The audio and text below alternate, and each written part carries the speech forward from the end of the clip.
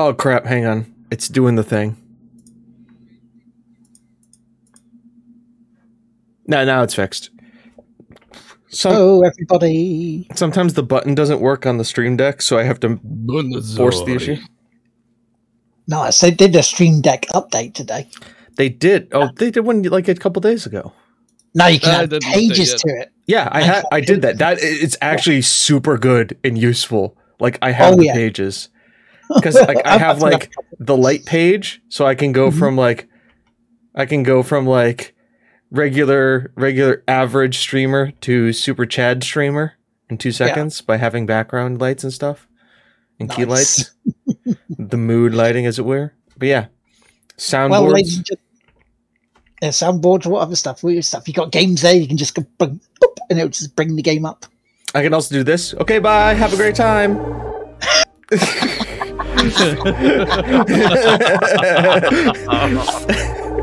Well, I mean, that's almost accurate for today, because today we know this day as the EGX show that is not the EGX show. We call this EGY. EGZ.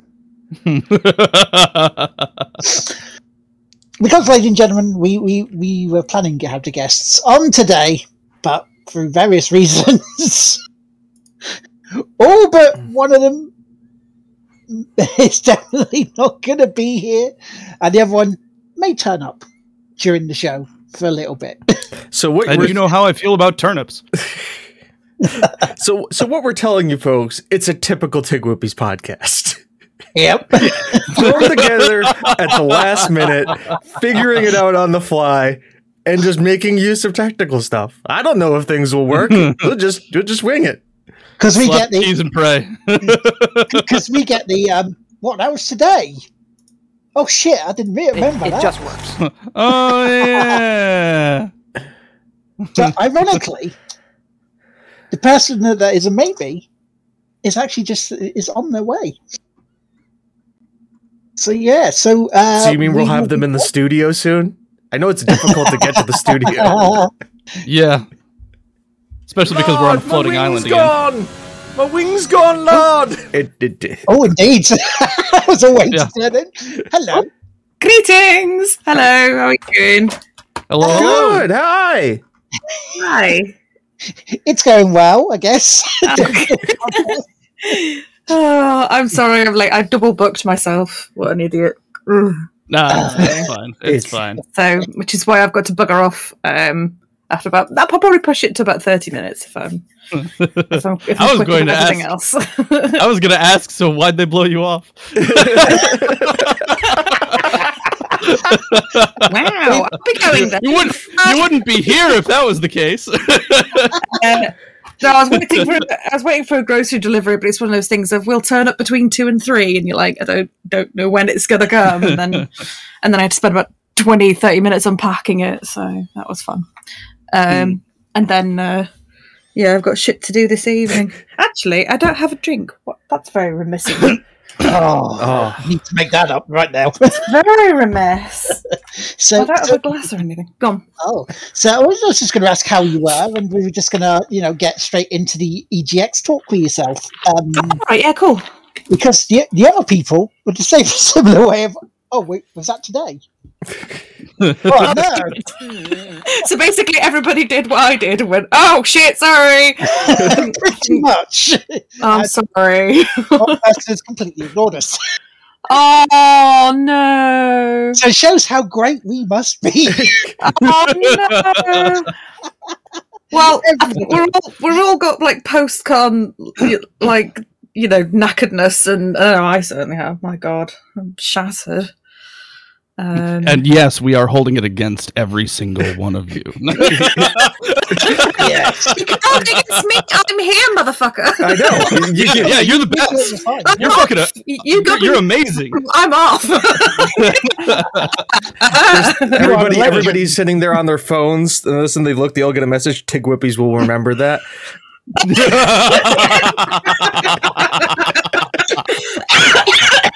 Very good. I like it. Very good. Brilliant. Very good. That's my one of the vote. That's my one joke of the day, everybody. I've been James Atkinson. Thank you very much. Tip the We wait covered staff. everything we needed. Yeah. We are set. We're good. So EGX, how was it compared to 2 years ago? That you know of? Well, obviously, hugely reduced in size. I mean, for one thing, they had a very short amount of time to get things set up because I presume they were, kind of the UK rules from July got kind of changed. So then they had to make not a split second, but a very quick decision of, are we going to put it on? And if so, who can we get to turn up? So then they had to arrange things in a very short space of time. So there were no AAA things there really. Like there was an over 18 zone which had Back for Blood, that kind of thing there, but it's obviously all stuff that's either out or imminently out. They had kind of a retro zone and I'm trying to think now. But basically it just massively reduced in size, which was good for obviously the fact of things had to be spaced out because of COVID. So in terms of what they were able to pull together in a short space of time and the fact that everything had to be greatly reduced, I think it was not bad. I know a lot of people have been like, I managed to get around the entire thing in an hour or something. So I'm pissed off. It's like, well, it's horses for courses. I didn't do it. I managed to get everything done, and I was there the entire time. So, because from what I saw, and this was the first one in about 11 years I didn't go to. Yeah.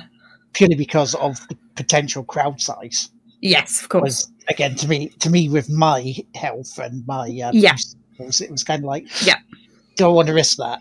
Yeah, you did right as well, because it was so insanely hot in there that I'd planned to wear a mask. I had a fresh mask for every day, and I didn't end up wearing them because it was just too hot. I couldn't breathe. It was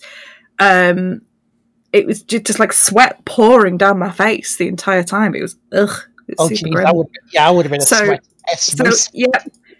So even the people who were like staunch mask kind of people like me, even we were taking our mask. We're just like, I can't cope with it. So everybody ended up taking their masks off. Everybody. There was like hardly anyone wearing a mask in there. Because did they actually do the tests for people when they were coming through? Because I heard at least one entrance on the Thursday wasn't. They were just going, coming through. If you got a bag, take the bag. I don't know. So I'm double vaxxed, so I just had to go in one entrance and flash my what's it called? Jab card. my pass that said that I was double vaxxed. Yes. And all I did was check it and go, yep, you're fine. They didn't scan it or anything. They just checked to see that it was real and viable, and that was it. And then I got in, and then I'd go through the bag check. Some days, because I'm a super pass holder, I didn't always, depending on what time I went, I didn't always need to go through the bag thing. I just I went through the security dudes and just said, do you check anything? Okay, cool. And it was fine. So I don't honestly know about the tests and everything. I can't speak to that at all. Because from the sound of it, there was a lady there, Laura Kate Dale, who and basically she was saying that it was a case of, well, they didn't really do it, and that was one of the reasons why they were a little bit anxious of going, was following that same protocol. Right. But yeah, I mean, I can understand, the anxious. Yeah, absolutely. As someone who is kind of at higher risk myself, that I did not know that. So that's quite worrying. It is, isn't it? That's just a wee bit worrying. Because I was down in London a couple of weeks before, visiting friends, and it took the Trace and Track app 8 days to ping me to say I was near someone who had COVID. Good God! So it's like you look at it and you think, how many places could I have been in those 8 days? And they didn't. Yeah. And how many people have I been near? Yeah, both since then and at the time. Oh my God! So it's crazy. I mean, luckily, when I did a a lateral flow test at home. Yeah. Because I had the makings of a cold anyway. Yeah. So I thought, you know what? Yeah, okay, this probably is a cold. It's not COVID. Don't worry about it. Yeah, when that comes up, it's like you take the test and go, oh, okay. But it was negative. I was fine. Nothing's wrong. Yeah. That's a relief. So would you say EGX was mainly floor and less show this year? Was mainly what, sorry? More floor and less show rather than show floor. Oh, more floor. Yeah, definitely. At the live stages, there was only Eurogamer and Dicebreaker doing live shows, and with a couple of appearances, I think, from Oxbox at some point. There was the Oxbox Oxtra. What do I mean? The D&D stuff after hours. Yeah, I didn't go to those. But apparently, I know from people who did go, they were greatly reduced in number as well. There was very few people in there, or comparatively compared to the last time I went, which was rammed. Yeah, it was very, very sparse, but understandably so. And yeah, even then, there were still queues. And it depended on the day. So, like, obviously, Thursday and Sunday were a lot quieter. Friday and Saturday were really, really busy in comparison. There were a lot of people there. But there were still queues for things, so...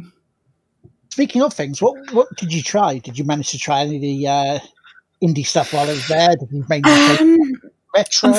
Unfortunately, of all the people that could have turned up, I'm probably the worst one. Because I was really unwell the whole time I was there. Nothing catching my own body, unfortunately. But so I missed out on I was kind of not getting there till 12 or 1 o'clock some of the days. But one of the days I didn't go at all because I just didn't feel... I was so unwell. So I played a lot of I played a few retro games. I went to a lot of the live shows. I considered queuing for some other stuff, but I just thought, can't really be asked. Patted the arse of a bean on for the Fall Mountain bean, Fall Guys bean. I just hung out with friends mainly. So for me, it was more of a social thing than it was a playing games thing. In actual fact, there was because there were a lot of great indie things. I just didn't go and look at them, unfortunately. Yeah, but there was a decent. It was more indie because there was no AAA stuff. Nice. The indie section was good. You know, it was really good. It was good to have that there. Yeah. So I'm just asking in chat, Fury. Who was going to be one of our guests, but sadly had to work today. Oh no! Who is a member of the Scottish Sun? Who does the gaming section of the Scottish Sun? How did you find it, man? 15 minutes. Yes, the offer is still here. If you want to jump in as well, I will give you the link to the Discord so we can have him in as well. So hang on 1 second. Quick pad for us. Oh, Pat. Chris Doom. Doom, yeah, killing demons and shit, running around, shooting things. Very good game, very well constructed. Best game of 2021. 10 out of 10. Would play again, would buy again, would pay all of the money for. Was not at EGX, though. Would not edgy, and that's a real shame because it was best game of 2022 as well. Absolutely, and that's 100% true, 100% fact. No one can ever dispute this. And if you do, I will fight you one-on-one in the octagon. Please bring it. It just guys, I'm running out of fuel. That link there. Join that link and then drop into the lobby channel of the voices. I will drag you in. Let's so go to the lobby. I know it's obviously an old game, but I finally got into Alien Isolation, so I've been enjoying that lately. Yeah. Oh, that's like Doom, but space aliens instead of not space aliens. Yeah, it's a similar thing, right? Aliens that are trying to kill you. Yeah. They also both came out at roughly the same time, right? Like, didn't original Doom and Aliens? Alien was like 1979, if I'm not mistaken. So a little piece of lore. The original premise for Doom was it was supposed to be an Aliens game, but when they proposed it to the studio, they said no. So they just turned it into Demons because that was the D&D game they were playing at the time. Oh, interesting. So, so see, that's your Doom fact for the day. The Alien film obviously was 1979. The Aliens was 86, and Alien 3 I think was 92. We don't 91? talk about Alien 3. there were two Alien. I know. There were two Alien films. I agree. Fan films with AVP. Yeah, I agree completely. But just like there's only two Terminators. There's Terminator 1 and Terminator 2. Only two Terminators, which is also done by the same two directors, which is strange enough. and a gentleman called Stuart, AK Fury, in the chat with us. Hello, matey. How are we doing? Long time listener, first time caller. Live from the crime scene. So, EGX, how was it for you, mate? Professionally, unprofessionally. Unprofessionally, of course. You know, we want to whatever you want. Professionally unprofessional. It was my, as I've been informed, it's probably my 10th or 11th. And there's a grey area there. So I've seen it at its height, I've seen it at its low. My argument was, in a world where I can't go into my office since I'm working at home, 5 days a week, let alone 1 day a week, it's a bloody miracle that they could put something on like that in a hall. Do you know what I mean? In a country that has flaunted COVID rules, because it was a really bizarre thing going from a secure nation to an unsecure nation. Yeah. Because on the trains down, you were talking about masks and that, so we had to wear a mask from Glasgow to Carlisle on the train. But after Carlisle, you can breathe in the air of everybody around about you. But we've been sharing the same train as these people. It's like, so does COVID just wait till we're beyond the border and go, right, let's attack them? Yeah, it just builds up. You're not allowed to be in Scotland, sorry. It's a strong defence. But no, it was... It was a miracle at the end of the day. There you go. There you go. I'll be nice, because we can run at it with blades and tear it apart and be like, it's this, it's that. It's not. There's still no Series X been shown. There's still no PS5. The OLED was out that week and it wasn't there. Oxbox are charging 20 quid extra on top of an already questionable show price.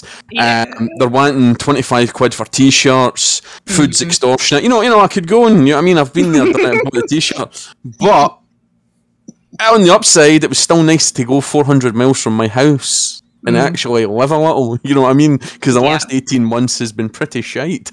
I don't know, it's a lunchtime call, I apologise. We allow swearing because alright, last 18 months has been fucking shite. Yeah, there's no way we wouldn't allow swearing with me on the show. I say fucking everything every fucking time. Yeah. But it's the worst word of all, Birmingham. Oh, Jesus. Jesus. Well, that's next year, isn't it?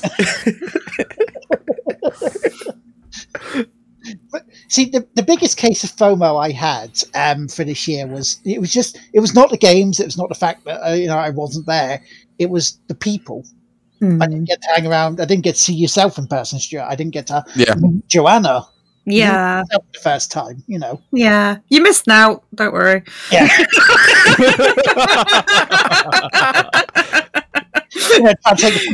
That's what everybody said about me. Is this when? Anyway, sorry, go on.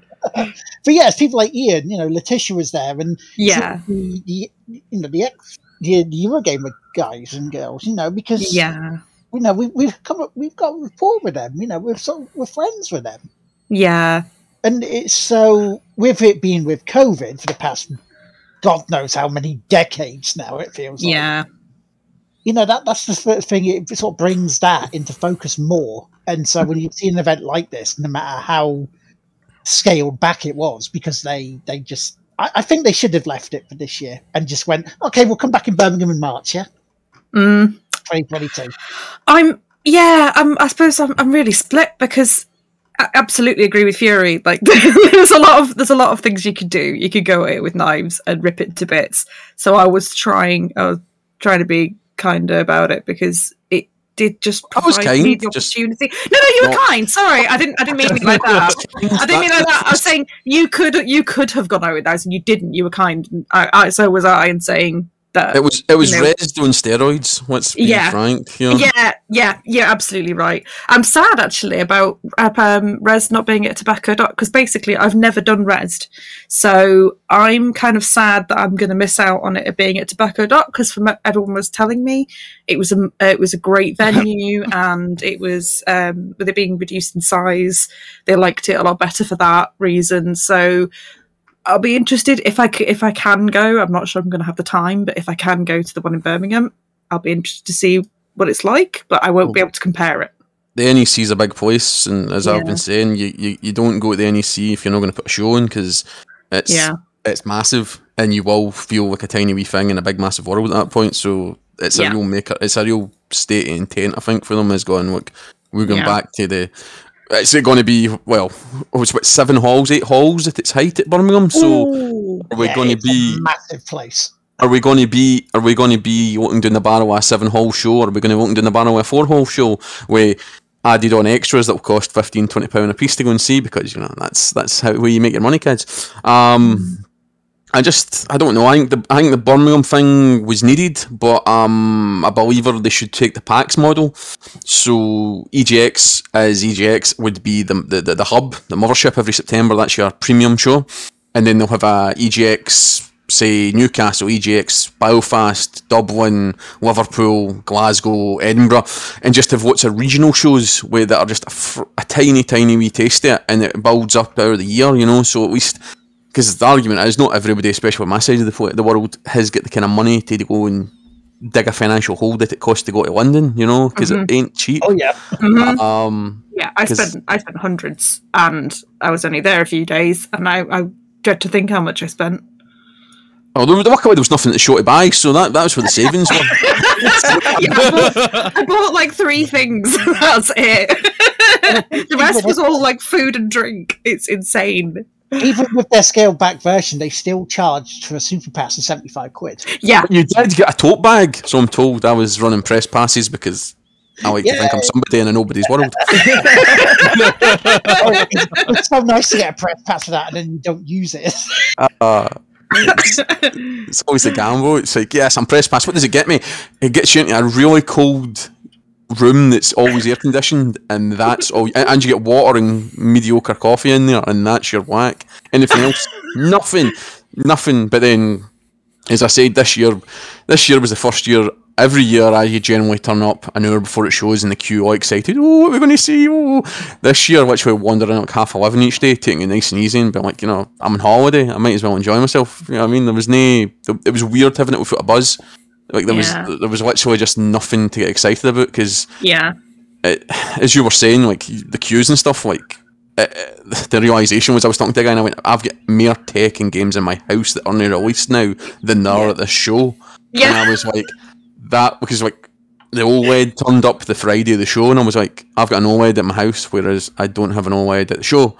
I've got Far Cry 5, Back 4 Blood. I'm like, what am I doing here? Like, why am I queuing? Why am I queuing to play Back 4 Blood? I've literally got the code in my emails on my phone. I own the game is here. I can play it. No, just queue for it. I'm like, okay. Well, you can play Deathloop there, but I think it was the PC it was running on, because I think that was the greatest joke. The greatest joke EGX ever played was they had one PS5 that sat in a plinth in the middle of the Virgin Media stand under Perspex box, as if it was some kind of monolith to our sins.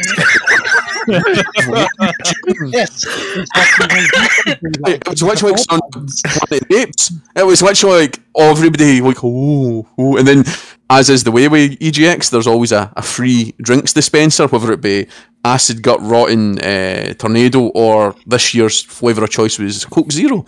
So every other weekend, we Coke Zero stand would start going round the plinth, and it was like, it's a shrine to everything. Obviously, the tiny cans that they had this year again.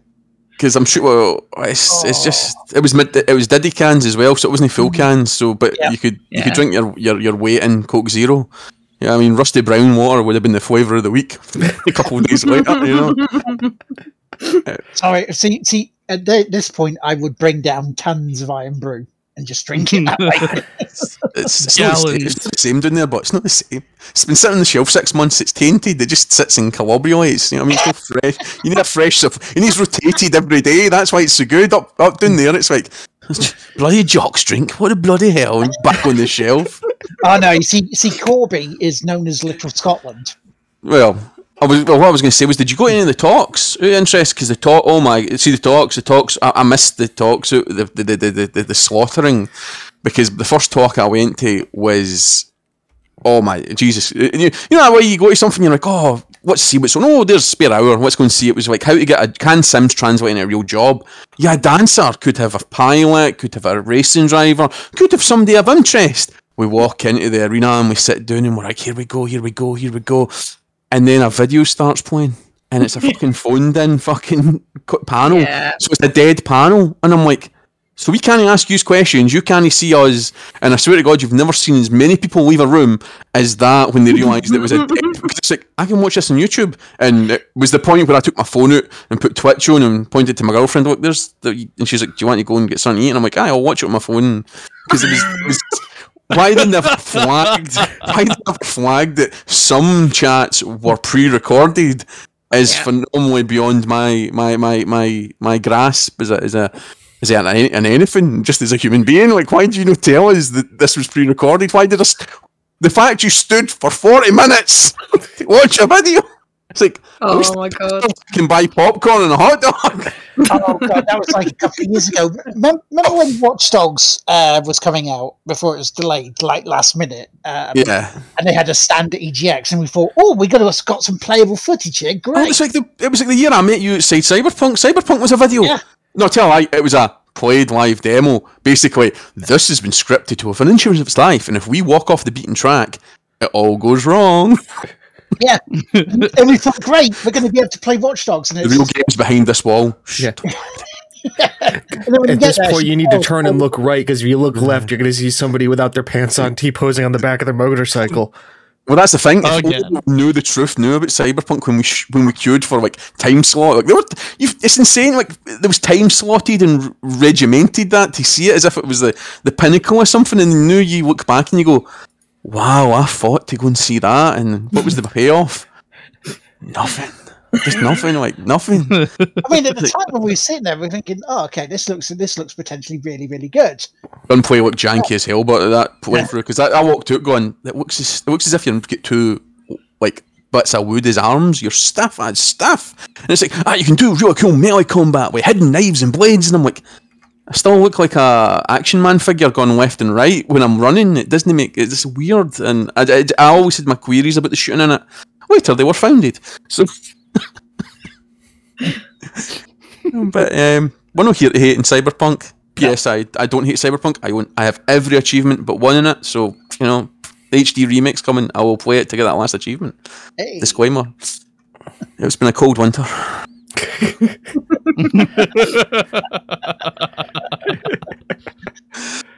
It's been a long cold winter.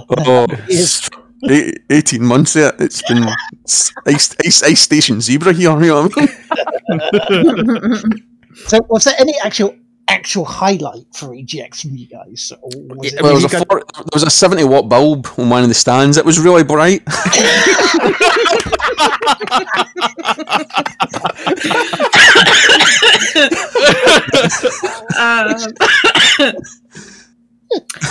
Wow, you walked right into that one.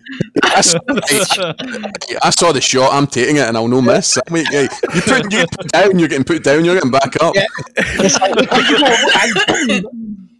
out there. The light was really like 4 or 5 meters in the sky. It was really high. It's almost like the sun if you walked outside. It's crazy. Okay, what was derailing like a pro? Yeah. That is our motto. Hey, if you've got a podcast, I'll blow after Rails 3 Wasted Tuesday. Don't worry, we'll never seen that track again.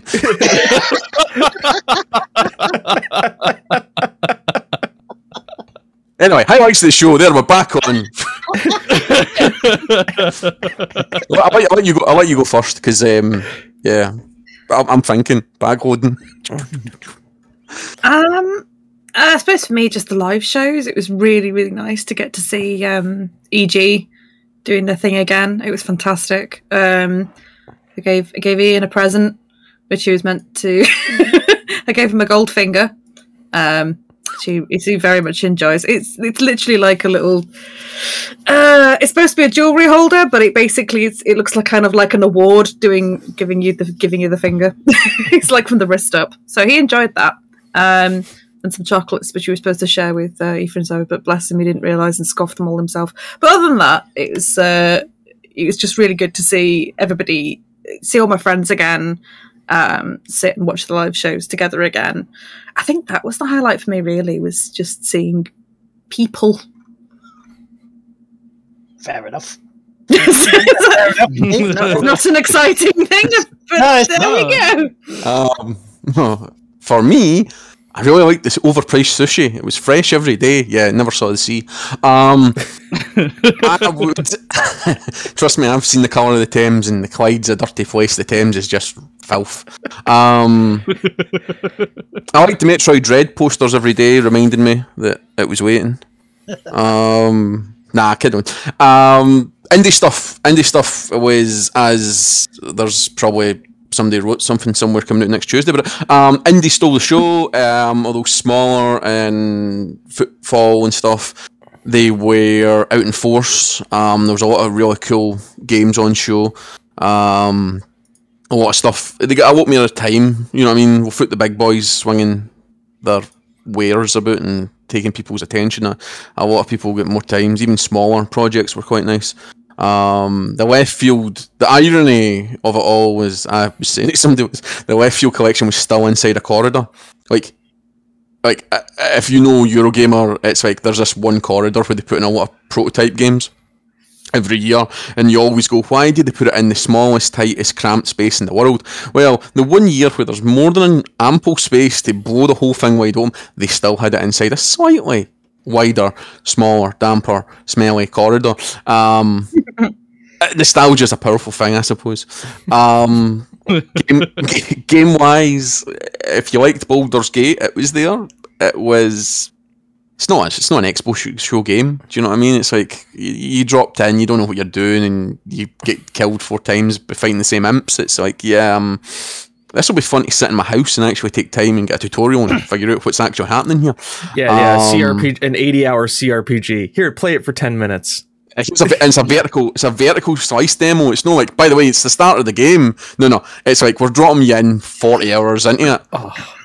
Wow. So I've got all these moves and abilities, and it took me like 20 minutes to realize how to heal my guy, because it involved that you were hurt at the start of the demo, so it's like, I'm like, is this button? No. Is it this button? No. It's just like, okay. Crisis Remastered was there. It's out now. You can buy it, so yeah, that's a thing. Well, Crisis 2 and 3 were there. Crisis 1 was not there. Hunt was Hunt. Look what's in my hand, and it's moment of time. Well, there you go. See, it's the most current of expos. Hunt was there as well, which it blew my mind, the queues for Hunt, because Hunt's like a good 2-3 years old, I think now. PC game by nature, on consoles as well, but my god, people queue to play it, and I salute them every day. I'm like, brave souls queuing to play something that's already out. It wasn't even new content. I'm like, okay, fun. We've no mentioned the big pink elephant in the room that was the Fall Guys stand, but I'm sure we'll come back to that. And that's impressive. It was the biggest stand of the show. It really was. I'm really sorry, guys. I'm gonna have to shoot off now, but thank you for having me on, and thank you for coming.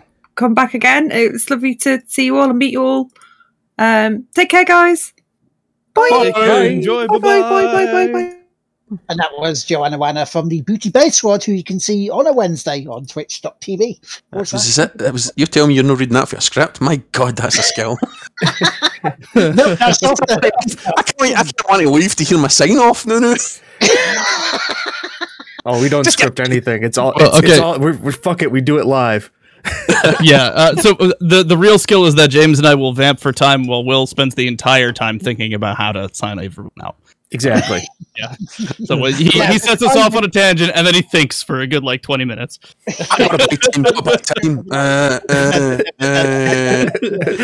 Activision crisis. How do you feel? Discuss. Right, buying time. Activision. Discussed. Yes. I've just hit the biggest clock in the world, and I'm shitting minutes. I'm going to win.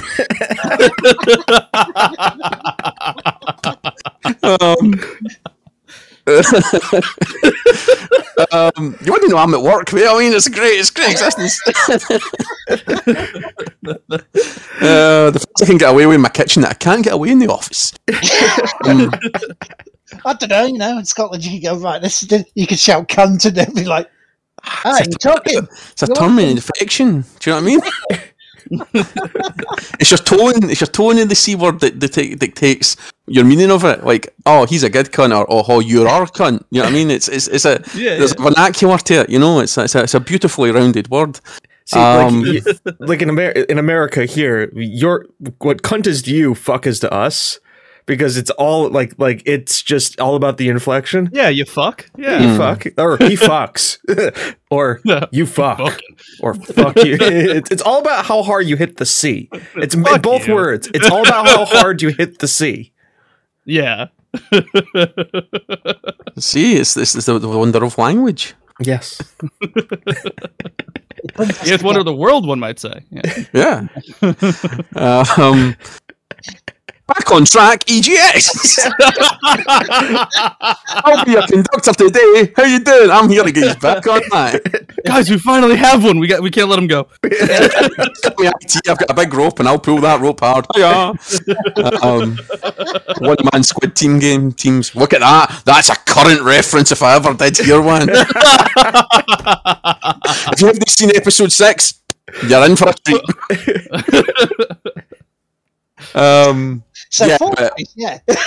Fall Guys. My highlight, actually, funnily enough, for the show is I get lucky enough to talk to one of the developers of Fall Guys, and we sat and we spoke, and you can probably read that in some time and space. And then the guy went, so have you tried the game at the show? I went, nah. And he's like, do you play the game at home? And I'm like, nah. And then my next word was, when's it coming to Xbox? And he went, I thought you were an Xbox fan. And I went, what gave it away? The big 20-year anniversary Halo t-shirt I'm wearing. So are we going to see Master Chief? Sneaky me. So are we going to see Master Chief in the game? And he's like, I'd love that to ham. So is that a yes or a no? Fall Guys is rumors and speculation. Yeah, it's all about tactically placing yourself so you can get the angle on the shot so that they can't get out. Oh, I'm trapped. So the time I asked Nolan North and Troy Baker, I was like, so how we doing, guys? Nice to meet you. So I have Rocksteady's Penguin with me and WB's Joker here. So the new Batman game, what are you thinking about it? And it literally, I was doing that with somebody, and somebody went to me, you literally brick-walled them when you asked them that. Their faces just were like, what the hell, where did that come from? And then Nolan North, the professional, turns around and talks to me as the Penguin, and basically goes, if I tell you anything, they'll take my money away. And I'm like, that's what I like to hear. It's a written word piece, but I like the fact he gave me the accent just for personal joy. It's really hard to try to translate accents, but we'll try. But no, Fall Guys was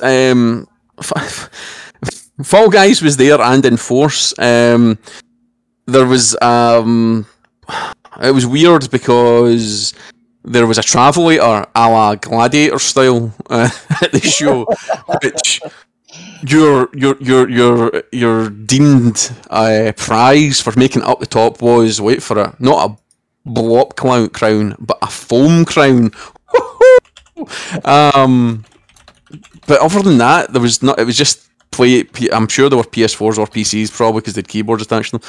But they basically were just having people playing it, and it was just really bizarre. Like, you think they would have had preset tournaments and stuff at the show. There was nothing like that. It was just cute. It was people queuing to play a game that they probably... It was a bit like the Destiny. Remember the Destiny years when they had the big Destiny stand, which was fundamentally the same stand. It's just they redecoed it for Fall Guys. Yeah. You're not throwing anyone. That's kind of sus. Don't talk to them about Amongst Us. Already did that. Tune in next month. Tune in 2-3 weeks to read that piece. Is that in the Scottish Sun, by the way? It will be published on the Scottish Sun's website. But it was good. It was a great show. As I says, see if I had kids, it would be a great first show. It was nice, laid back. There was lots to see, lots to do for an age group. Now, obviously, I'm going there and I want. Well, hell, the Battlefield beta was on that weekend. Did I get to play it? The hell did I get to play it? Because it wasn't at the show, so I missed out on the Battlefield beta. Sad face. But it was kind of like it was a good day's event. You know what I mean? How I stretched out to 4 is somehow an act of God. But it was I don't know. It was bizarre. I know people saying, see, in the back of my head, because I know EGX is owned by the same company who own MCM. It seems MCM are getting well. At the time of recording, they've already announced like Tom Hiddlesworth's gone and he's going to charge you a kidney and a heart to see him. But they've also announced the majority of the Overwatch team. I know, hot topic. We don't. They're actors. We don't judge. They've also announced David Hayes going to be there. So fucking Solid Snake. Why was Solid Snake not EGX? Like why? Like why is there this? I says to them at the thing. I says, why is this resistance to bring voice actors to this? Because you put David Hay in that auditorium, you will fill that auditorium 5 times over, and then you'll fill his time another 5 times over by people storming wanting to get Peace Walker signed, Metal Gear 2 signed, a copy of Guyver signed, a copy of X-Men. Do you know what I mean? It's just like it was Killer Shark in the Flash. It signed my Flash box set, David. It's just a bizarre thing where there's this kind of disconnect between, like, there's a kind of reluctance to bring that kind of talent, because obviously MCM, Norman North and Troy Baker, we mentioned them before, they do that as well. They do the rounds for that show. So that it's not as if they're aliens to this concept of cons. So I don't understand why EGX couldn't have bolstered the ranks a wee bit by going, by the way, guys, instead of going to the October show, which is 2 weeks after EGX, why not come to EGX and you'll be treated like lesser gods there by people, because literally the show is you. Did you know that voice actors that go to EGX to look around for potential jobs? Yeah. Doug Cockle was there about 3 years ago. And that's where we met Doug Cockle. And he was just like, yeah, I'm just around here seeing if I can get jobs. And he was in his Garrett voice, just so you know who he was. No, he sounds nothing like that. It was really weird when he went to buy a drink and you heard him going, I'm not impersonating Garrett. But you heard that voice. Wait a minute, is that Garrett of a review? I like an ale. He's like, what the fuck is this? We're all out of sparkling water. Would you like some steel? No. Would you like some just... Hello, would you like some nice fast ale? We've got a wench if you want. And a nice hot bath. No, okay. Did he go outside to find his car and it was actually parked on top of the roof? It was a griffin he had. He flew in at night. Why is Roach in the Thames? Because that's a glitch. That's not part of the gameplay. Trust me.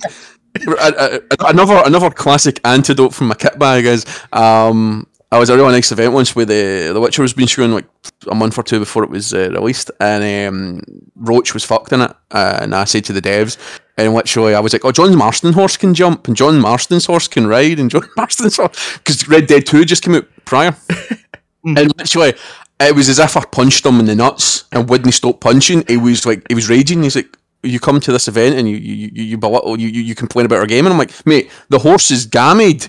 It's literally not working, and I'm like, why should I, like, if your horse doesn't work yet Red Dead's works? Explain to me. Explain. Discuss. And it was just like, I was like, and then I learned that day the port of listeners, do not criticise developers' games in front of them, because A, it's a dick move, and B, they don't want to hear. They really don't, because they live a hard life, and they know it doesn't work already. Yeah, they have to watch it every day. Yeah, it's like going to say to them, like, I'm inside the pub and the camera keeps clipping into the ceiling. It's really annoying me. He's like, oh, why are you raising the camera that high? Because I want to see what's like in the corners of the pub. He's like, oh, you shouldn't have to. I'm like, well, I wanna. But don't give me a free controlling camera if you're not going to let me do things with it. Do you know what I mean? So like, don't give me wings if you don't want me to fly. You see this horse? I want to use it. Yeah, but That was a tangent of tangents, that one. But yeah, I know what you mean. That's the other thing as well. There's a really strong kind of first step into the industry vibe about it as well, because there was a lot of talks and stuff about I'm an environment artist and I'm living on 4 packs of ramen noodles a week. Here's how I enjoy my life. Obviously paraphrasing there for environment artists out there. No hate mail, please. But don't worry, we've got a complaints department for that. Exactly. Tom Marrett via reverse for Game of Dougie. Yeah, it's a pretty extensive department, to be honest. Probably our most well developed. They've got a hell of a dental plan. That's all I know. Yeah, but, all of the money you see on our channels goes straight to them to cover whatever expenses. The legal fees. Yeah. But it was it was nice to see that again. That side, I like that side filtering out to the youth, because your youth of the nation who dream of being games designers and not YouTubers, you are few and far between. And I know I'm going to stab the knife at or Twitch streamers. It's nice for them to be able to play a game and the guy go, oh, by the way, I'm still at uni, this is a side project or something, and then they recall, by the way, there's the uni that took me or there, and you can go to that booth and go, how you doing? I'm 14, I'm young, dumb, and don't know what I'm doing with my life. Mould me into the coding Adonis that I need to be to survive. I will say this. I will say this to every single person who knows anyone who has a kid who wants to go into game design. Do not let them go to university for game design. Don't do it. Tell them to go for computer science. It'll take them so much further in the field. Yeah. Similar structures, but have them go for computer science and advanced programming topics. And then they'll be able to make games way easier because they'll be like, oh, well, that's fucking stupid. Let me fix that shit. Well, there you go. There you go. I just write about video games and play them. You know what I mean? I don't fucking know how to make them. You know what I mean? It's black magic. It's black magic in the dark arts. You know what I mean? A bunch of people walk into a room for 6 years, and then everybody ges really pissed at each other. There's crunch, and then all of a sudden I get a game that sometimes works. Kojima eats really nicely made sandwiches for about 8 years while taking photos of different movies and Japanese posters for 8 years, and then at the end, Norman Reedus is the delivery man. Yeah. Yes, that's the kind of dream I want to live. Well, think about it. The guy has Jeff Keighley fanboys there you constantly. Jeff Keighley's staff of that is great. Hideo Kojima's. By the way, I have a nice little cardboard cutout of Hideo Kojima sitting behind me. His greatest. Tell me it's life size. Tell me it's about 3-4 inches tall. Sadly, it is not life size. It's small, but. The reason why it's this small is because my buddy bought this in Japan and brought it all the way back from Japan in his suitcase when he moved back here. So he did the reverse of what Hideo does to Jeff Keighley. Just puts him in hand luggage, feeds him peanuts as he flies him to Japan. Best friend Jeff Keighley. Sorry. I mean, he feeds him Doritos and Mountain Dew. How off-brand was I there? But that's going to hear it in the complaints department. I was going to say, to put it in context, Kojima was at Eurogamer one year. I was there that year. I saw the mobs. So it's not like we're dealing with an expo that's a stranger to high big name. Peter Molyneux was there. No Peter Molyneux's the Johnny. The XL. No. No Peter Molyneux hate here. We love Peter. He's just a rambling old man. I once made a game with a theme park, Invented dogs, don't you know? I wanted to make a game where things mattered once, and you could make choices and stuff. Peter, just go over there and sit nicely in the corner. I have this idea to create a cube, and you'll go on your phone and you'll tap at your cube, and every tap takes a layer away, so you can write profanity for weeks. And at the end of it, you could win something. That something is disappointment and regret. It's like Sean Murphy took over Peter Molyneux's mantle for a wee while, but then Peter Molyneux never bounced back. He's hiding in the sticks, isn't he? I would keep saying this every so many weeks. I'll be like, what happened to Peter Molyneux? I mean, what's he doing? I think after the last botch, or bullshit that he spewed and people fired back at him about it, he went, yeah, I'm not going to make games anymore. His problem is he's a dreamer. He is like Sean Murphy as well. He's a dreamer. These people are dreamers and we need them. The only thing is we need people to rein them in. We need the kind of Lost World style. They're the Raptors and we need a man with a clicky thing to be like, Peter, eyeballs, you know what I mean? That kind of... Just focus here. Chris Pratt in the games industry to train them. The story I had about Hideo Kojima, that res he was at when the mobs were around, I was within about 6 feet of him. Never noticed he was there. I was oblivious at the time. That's like here, we should really have a jingle for this section. I know I'm hijacking, you're so sorry, but here's another anecdote. It's like I was coming down the stairs in an escalator at a show somewhere in the world, and Shimio Miyamoto was right behind me, but all the way down the escalator I was acting like an absolute arsehole in a tube to a guy at the bottom, so I was like getting the fingers and going, you're an arsehole, you're a wanker, my feet hurt, I've been walking around this expos hall for 6 weeks, and he's like, mate, Shimio Miyamoto's behind you. I'm like, what? And then literally like the big tallest bodyguard in the world said, sir, can you move aside? And I went, fuck me. As he looked back, I'm like, it's like the Godfather of Nintendo, and I'm sitting here like Charlie Church, fucking, look at me, I'm an arsehole. Just, hey! And then I was like, but technically, I shared an escalator with him. That's probably the closest I'll ever be. Like, what did you do with him? I sat in a room with lots of people. I shared an escalator. He was 12 steps behind me, but I still shared it with him. We were in the same rotating stairwell. By the way, Tig Whippies is basically known for me and Chris go on anecdotes for a while, and then Will eventually reins us back in. So you're on brand right now, just absolute on brand. Keep it up. I mean, I'm just saying, still my first rodeo. All I'll say is just carry on. It's easier to than what I've got today. It's like, we got fucking all to talk about, son. We just let you loose. Just let him in the room and let him enjoy himself. He'll tire himself out in 4 or 5 hours, and then we can put him to bed. Aww. What a sweetie. So do you have any other questions about EGX? Just I'm before we blow off into tangent stratosphere. Not for myself, James. Chris, do you have anything about EGX? I know it's something that happens in England every once in a while. You missed jolly there. It's jolly old England. See, that's the other thing about EGX in Birmingham this year, right? How many years have we seen on Twitter, Stuart, right? How many years have we seen people go, so it's in fucking London, I wanted to go to Birmingham. No, but it's a logistics thing, right? No, let's be honest, right? Let's put on our financial hats here. So I've put on my kind of visor, my green visor, and got my ticker out, 1920 style. Yep. EGX is a money-making thing. It's about making money.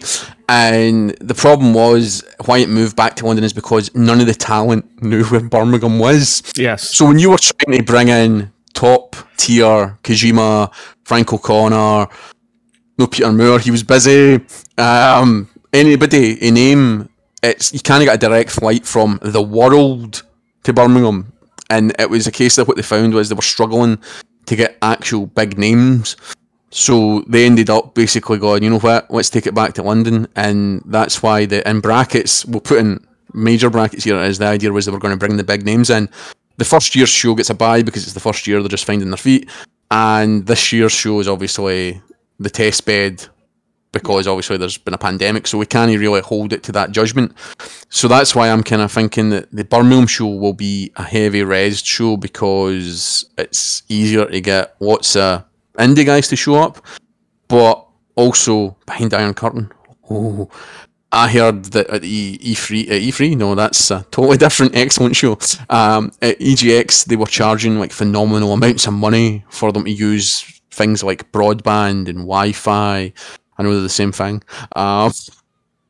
And like, just like somebody told me like the price for a week to use the broadband, I think it was for a day, made me weep. And I was like, do they realise they want you guys to be here? So really they should be like going, look at that, guys, we'll give you a pitch, just bring anything you've got and we'll be happy. Instead of going, right, you want a pitch, by the way, it's going to cost you about 40 grand for the week. And you're like, there's no sales return in that. And I'm like, there's no, like, because I'd love to know the retention scale. There's no way of doing that. There's no way of finding out if you show a game at a show what does that translate into sales figures? Because there's no way. I don't think that's possibly a thing to see. But it'd be fascinating to see what the retention is on it. Do you know what I mean?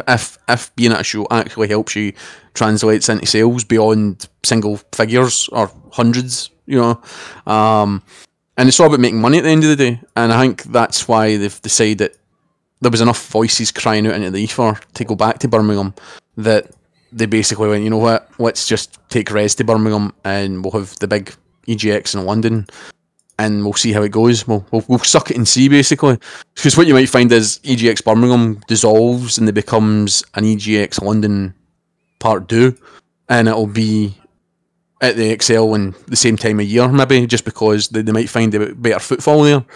It's all about it's a numbers game they play, and it's a dangerous game, and I know it's no part of something that's really worth watching with this kind of stuff, because it hurts it. It really does hurt it when you think about it, because you're like, oh, why was Sega, like, why were none of the big three there? Well, technically they've not had to build a stand for the last 2 years, so they don't have stands prepped for it, so there's nowhere to house the thingy. They don't have hardware. Do you know what I mean? It's not like, by the way, Sony's got a warehouse for PS5s. No, that's scalpers that have got the PS5s. Yeah. Sony literally have a Perspex box Plymouth, and inside it is a note saying a PS5 will sit here one day. PS5 expected 2022. It's like I went to the Doctor Who chat about Edge of Reality, which is really good because the people there talk actual people on stage. No, you could reach out and touch them. But they were like, so you guys that are here, you'll be in with a chance. Oh, a chance for what? To win? Yes, to win what? PS5, not just a PS5, but a Doctor Who styled PS5. Ooh. Disclaimer followed quickly after, we do not have the PS5 with us at the moment. And I'm like, no, holy shit, you're telling me you've got a custom PS5? Have you even bought it yet? Have you even sent it to the painters? No. We're just giving it away because in the future. Someday. When we get one. It's really bizarre. It's they did not give you the correct line. They should have looked at you like, so what are you giving away? Wibbly wobbly timey wimey. They should have brought out a TARDIS and went, by the way, guys, inside this, it looks smaller on the outside, but inside the PS5. The memory's smaller on the inside of it. Yeah. By the way, this isn't one of these rejigged ones where Sony realised we've kitted this out in kit we can't buy, so we're going to redo it and cut the heat sink in half, even though people say it runs at the same spec. For me, one size does a job, half a size, half a job. Anyway, so it was just really bizarre that there was like, yeah, you can win a PS5, but we're going to give it away in a couple of weeks on social media, and I'm like, so technically us being here is irrelevant to winning. It's like, yeah, this has no impact on the game or my views of your people on stage. But it's just a nice wee thing, you know what I mean? I suppose it's just the novelty in it to get folk in the door. Win a PS5! Wow! But I think that... No. Well, they're still gold. Apparently the OLED's like gold dust. And I'm like, really? I'm like, I didn't think the OLED would have been that sought after, unless you weren't a Switch owner. Do you know what I mean? We're going on a total tangent again, but because like I get the point. The Series X and the PS5 are like gateways to a whole new world, but the OLED is just a really nice, pretty looking Switch Lite with a new dock for double the price. But apparently, the uptake for it. I think everybody and their granny who's got a Switch that I follow on Twitter's got an OLED. Yeah, I'm like, Jesus, wow. You know what I mean? Can't hide money. You know what I mean? It's like, I'll just buy a £300 Switch. Why? That's dread. I was like, the adverts really did wonders, didn't they? Dread's an excellent game, by the way. Read the review exclusively this week at thescottishsun.com. Also read my hands-on of the OLED. My experience. Pretty much anything else by him. Yeah, just don't stop reading his content. Yeah, pretty much. You know what I mean? I've got a lovely interview out today about a cyberpunk-inspired Barcelona free-running retro 2D scroller. That was not for coming out smoothly there, but I did get there in the end as I hurdled over those blocks I put in my mind. And also, you used to have a feature on it where streamers were. Oh, good Jesus! Don't get me started. See, I'll let you go, and you can build it up, and then I'm going to bring it down with reality, because the reality was the reality was hurtful. But I'll let you build it, and I'll tear it down. I'll get my hammer. I was just going to thank you for actually having us on there. You know, as like Tish. Had you and I had the cast on, didn't I? Yeah. Double dippers. Yeah. So what it was the idea was, I was like, you've got all these streamers thinking they're hot shit and all that, and I was like, you know what, there's a lot of little guys out there, and I went, it'd be great to shine a spotlight, you could say a 70-watt light. About 3 meters up. Yeah. It was 4 because could have set the that's a lot higher. That's a lot higher than I thought. Could have set the paper on fire if it was any closer. You know what I mean? Danger. But what it was I was like, I could interview these guys, and it was great. And you'd reach out and you'd be like, "Hi guy, how you doing? You've got a really nice podcast, really good quality. None of this is reflecting upon your product, right? This is for anybody that did." I think we did about 50, 60 people, podcast YouTubers, and by gum, did they go on to great things? A lot of them did, actually. It was as if I had my finger on the pulse. Anyway, but for every success, there was about 900 failures, and it was like, you realise that pretty much your low-level guys, or your kind of guys that are doing it for a hobby, a lot of them are press trained, and a lot of them brick it when you talk to them. It's like, how you doing? Here's my thing, blah, blah, blah. Greased, like a well-greased jobby on a shovel. I had a sales pitch that was spot on, and you would sign up to it and you wouldn't even know what you signed up to, and a lot of people just were flummoxed by it, and I'm like, look, literally just give me 100 words on what your mission is, your views are, blah blah blah blah blah, and some folk were like, yeah, and you'd go weeks, months, and they would never get back to you, and you're like, by the way mate, I'm wanting to run you this weekend. Oh, I've not got time to write this. What do you mean you've not got time to write this? You're doing this as a hobby, and it's free publicity that goes to 170,000 people. You know what I mean? It's a small place, and I just lost the rag at the end of it. It just became more of a chore. It was like I found it easier to interview industry legends from Japan than I did a streamer who lives 4 towns over from me, and I was just like, I'm not doing it anymore. It's like it's too much hassle for what the payoff is. And what was the payoff? A bit of gratitude and a bit of showing somebody, oh look, there's somebody else you can watch that's good, whereas they couldn't see that. They just were like, oh, I'm going to be awkward and I'm going to be, but I think that's just Twitchers and YouTubers and that kind of in a nutshell, in a kind of way, having dealt with them and spoke to them, and absolutely. It's more a case, as I was saying at the show, it's like there's a lot of this whole, I get sent a press kit. First and foremost, it's not called a press kit now, it's called an influencer kit, because you're not press, you do not get to call it a press kit. And it's like, look at me, I get a lost judgment press influencer kit. I got a skateboard. How does that help me play the game? How does that help me feel about the game? I got a drone. How does that improve my game or my ability to make me want to play? Oh, wait a minute, I'll tell you what it does. You taking 4 pictures or a TikTok and putting it up makes me less interested in the product, because I don't want a thing for a product where I can't. I said that to the guys. That's one of the really interesting things at EGX was, and it's the most bizarre thing. So influencer kits, press kits, companies make them, and they love the dream because basically they get to have the fun with the IP. Well, there was a company that had a booth within the shopping area at EGX. So you went to the booth and you went, oh wow, there's that 2K special Switch launch that was to amalgamate NBA, XCOM and Borderlands coming to Switch, and there's a Destiny one and the Mafia one, and really beautiful things. And I said to the guy, so you selling any of this here? Oh no. So what's your booth about? Oh, we're just here looking to show what we do, but none of these people at this show can get any of this. Like, none of them. Like, there's maybe 100 press here who might get them, and there's 50 streamers who will get them. And I'm like, you're just here to show off to people who can't. Like, I could take £300 out of my pocket right now and say, I'll buy that for you. Would you sell it? And he went, no. And I'm like, so why are you here? Like, what? Like, it was the weirdest stand, and I'll tell you why, it was the second weirdest stand. The first weirdest stand will come next. But it was the weirdest thing in the world, seeing a booth about press kits, advertising them to people who can never have press kits, and I'm not saying that in a kind of a nasty way or that. Or, fuck, trust me, I would buy half the press kits that I've seen that I've never had. Do you know what I mean? Because they make they're really beautiful. Like, I'm lucky enough, touch wood, to have had a few in my time. And they're beautiful things. They make lovely centerpieces. If you're a fan of a franchise, they make for beautiful centerpieces. Like Back 4 Blood, for example, there's like a fridge edition doing the rounds that I've seen like 3 or 4 people. I saw Julia Hardy get hers. Yeah. Whereas I get 6 cans of lager, so I now drink to forget.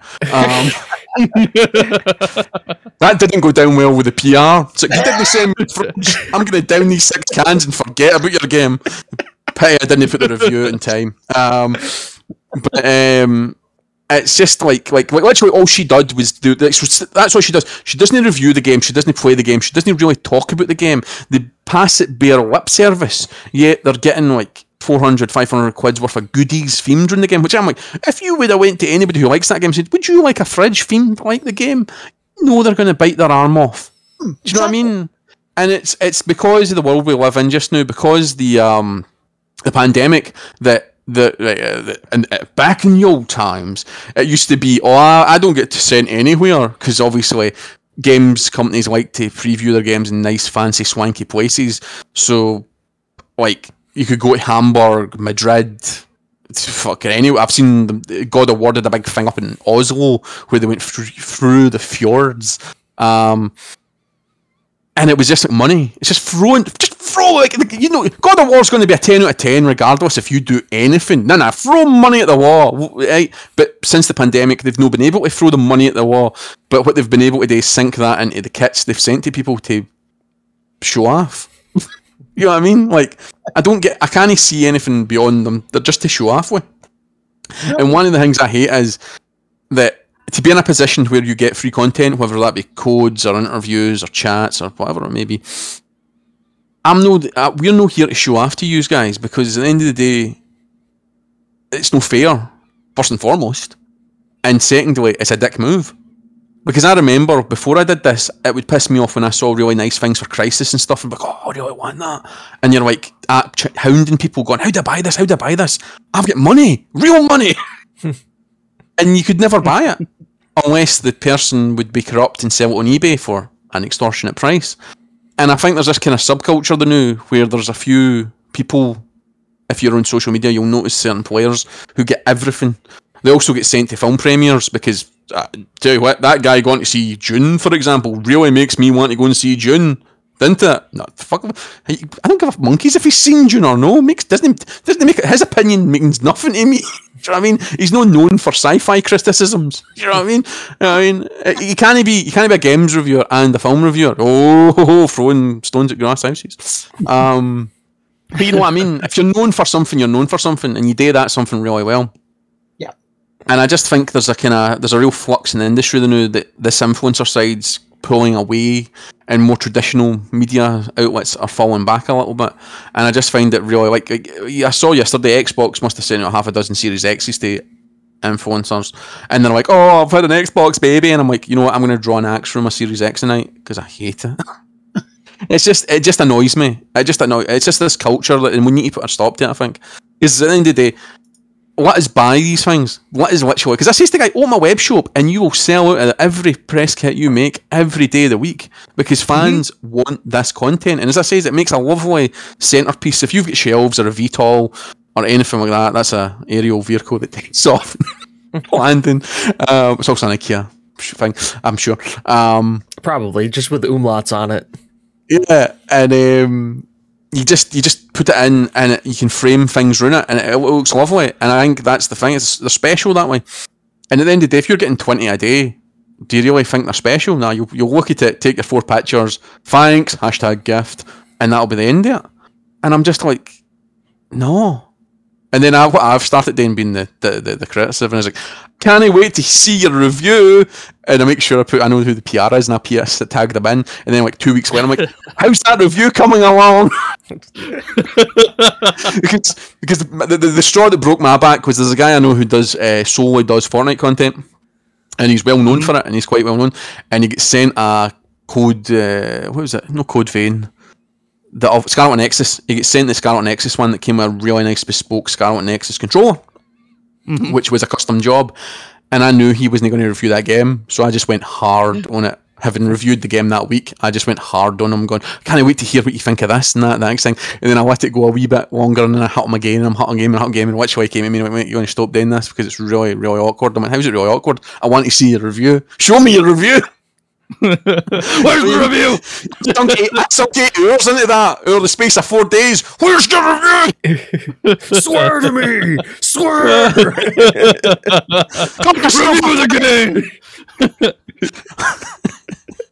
That's the thing, it's just really bizarre, and I just think it's like there was a very, could you call it a very, I don't know if you call them very famous, but there was a streamer of some notoriety who, let's say, what do you call it, Lord don't know who they are, because they've got all says they've got a room where they've mounted PCs on the wall, right? And they've got a dual setup, right? And they've got mounted PCs on the wall. And literally, I was sitting talking to a couple of PR guys at the time, and they came wandering in. And it's like, it was really different when you see a streamer who's giving it big balls. I'm Billy Big Balls, look at me, I got this, and I got this, and I got a mortgage. But then, so when you see them in reality, they're wee timid beasties. And you're like, so whereas I'm in reality, I'm like me times 10 to the power of woohoo.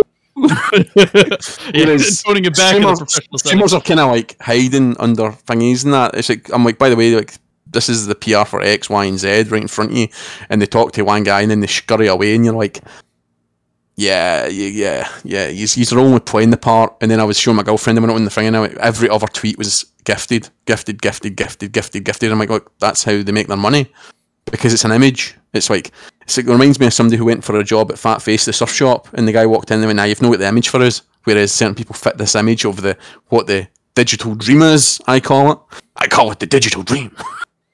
The RGB dream, where everything is bright lights and the RG believers. Yeah, that's what it is. It's like, you know what I mean? I was offered an RGB bed once, and I was like, no, because why would I want a single bed that's got RGB lights around it? I don't. It's supposed to be dark when you sleep. The tat I've heard about getting is just that just is up there. RGB seats as well. That did intrigue me. Is you can, like, something out of Fast and the Furious, you can mount RGB lights at the bottom of your seat, so you've got like neon lights, like the old Need for Speed Underground games. Whoa, look at me, my seat's got neon lights. Woohoo! That's like when RGB lights for your toilet. Yeah, that's just to help you see pee in the dark. That's it. No, that's you've had a few. You come in, you don't want to turn the light on. No, that makes sense. That makes absolute sense. RBGing lighting your toilet. Absolutely. Yeah.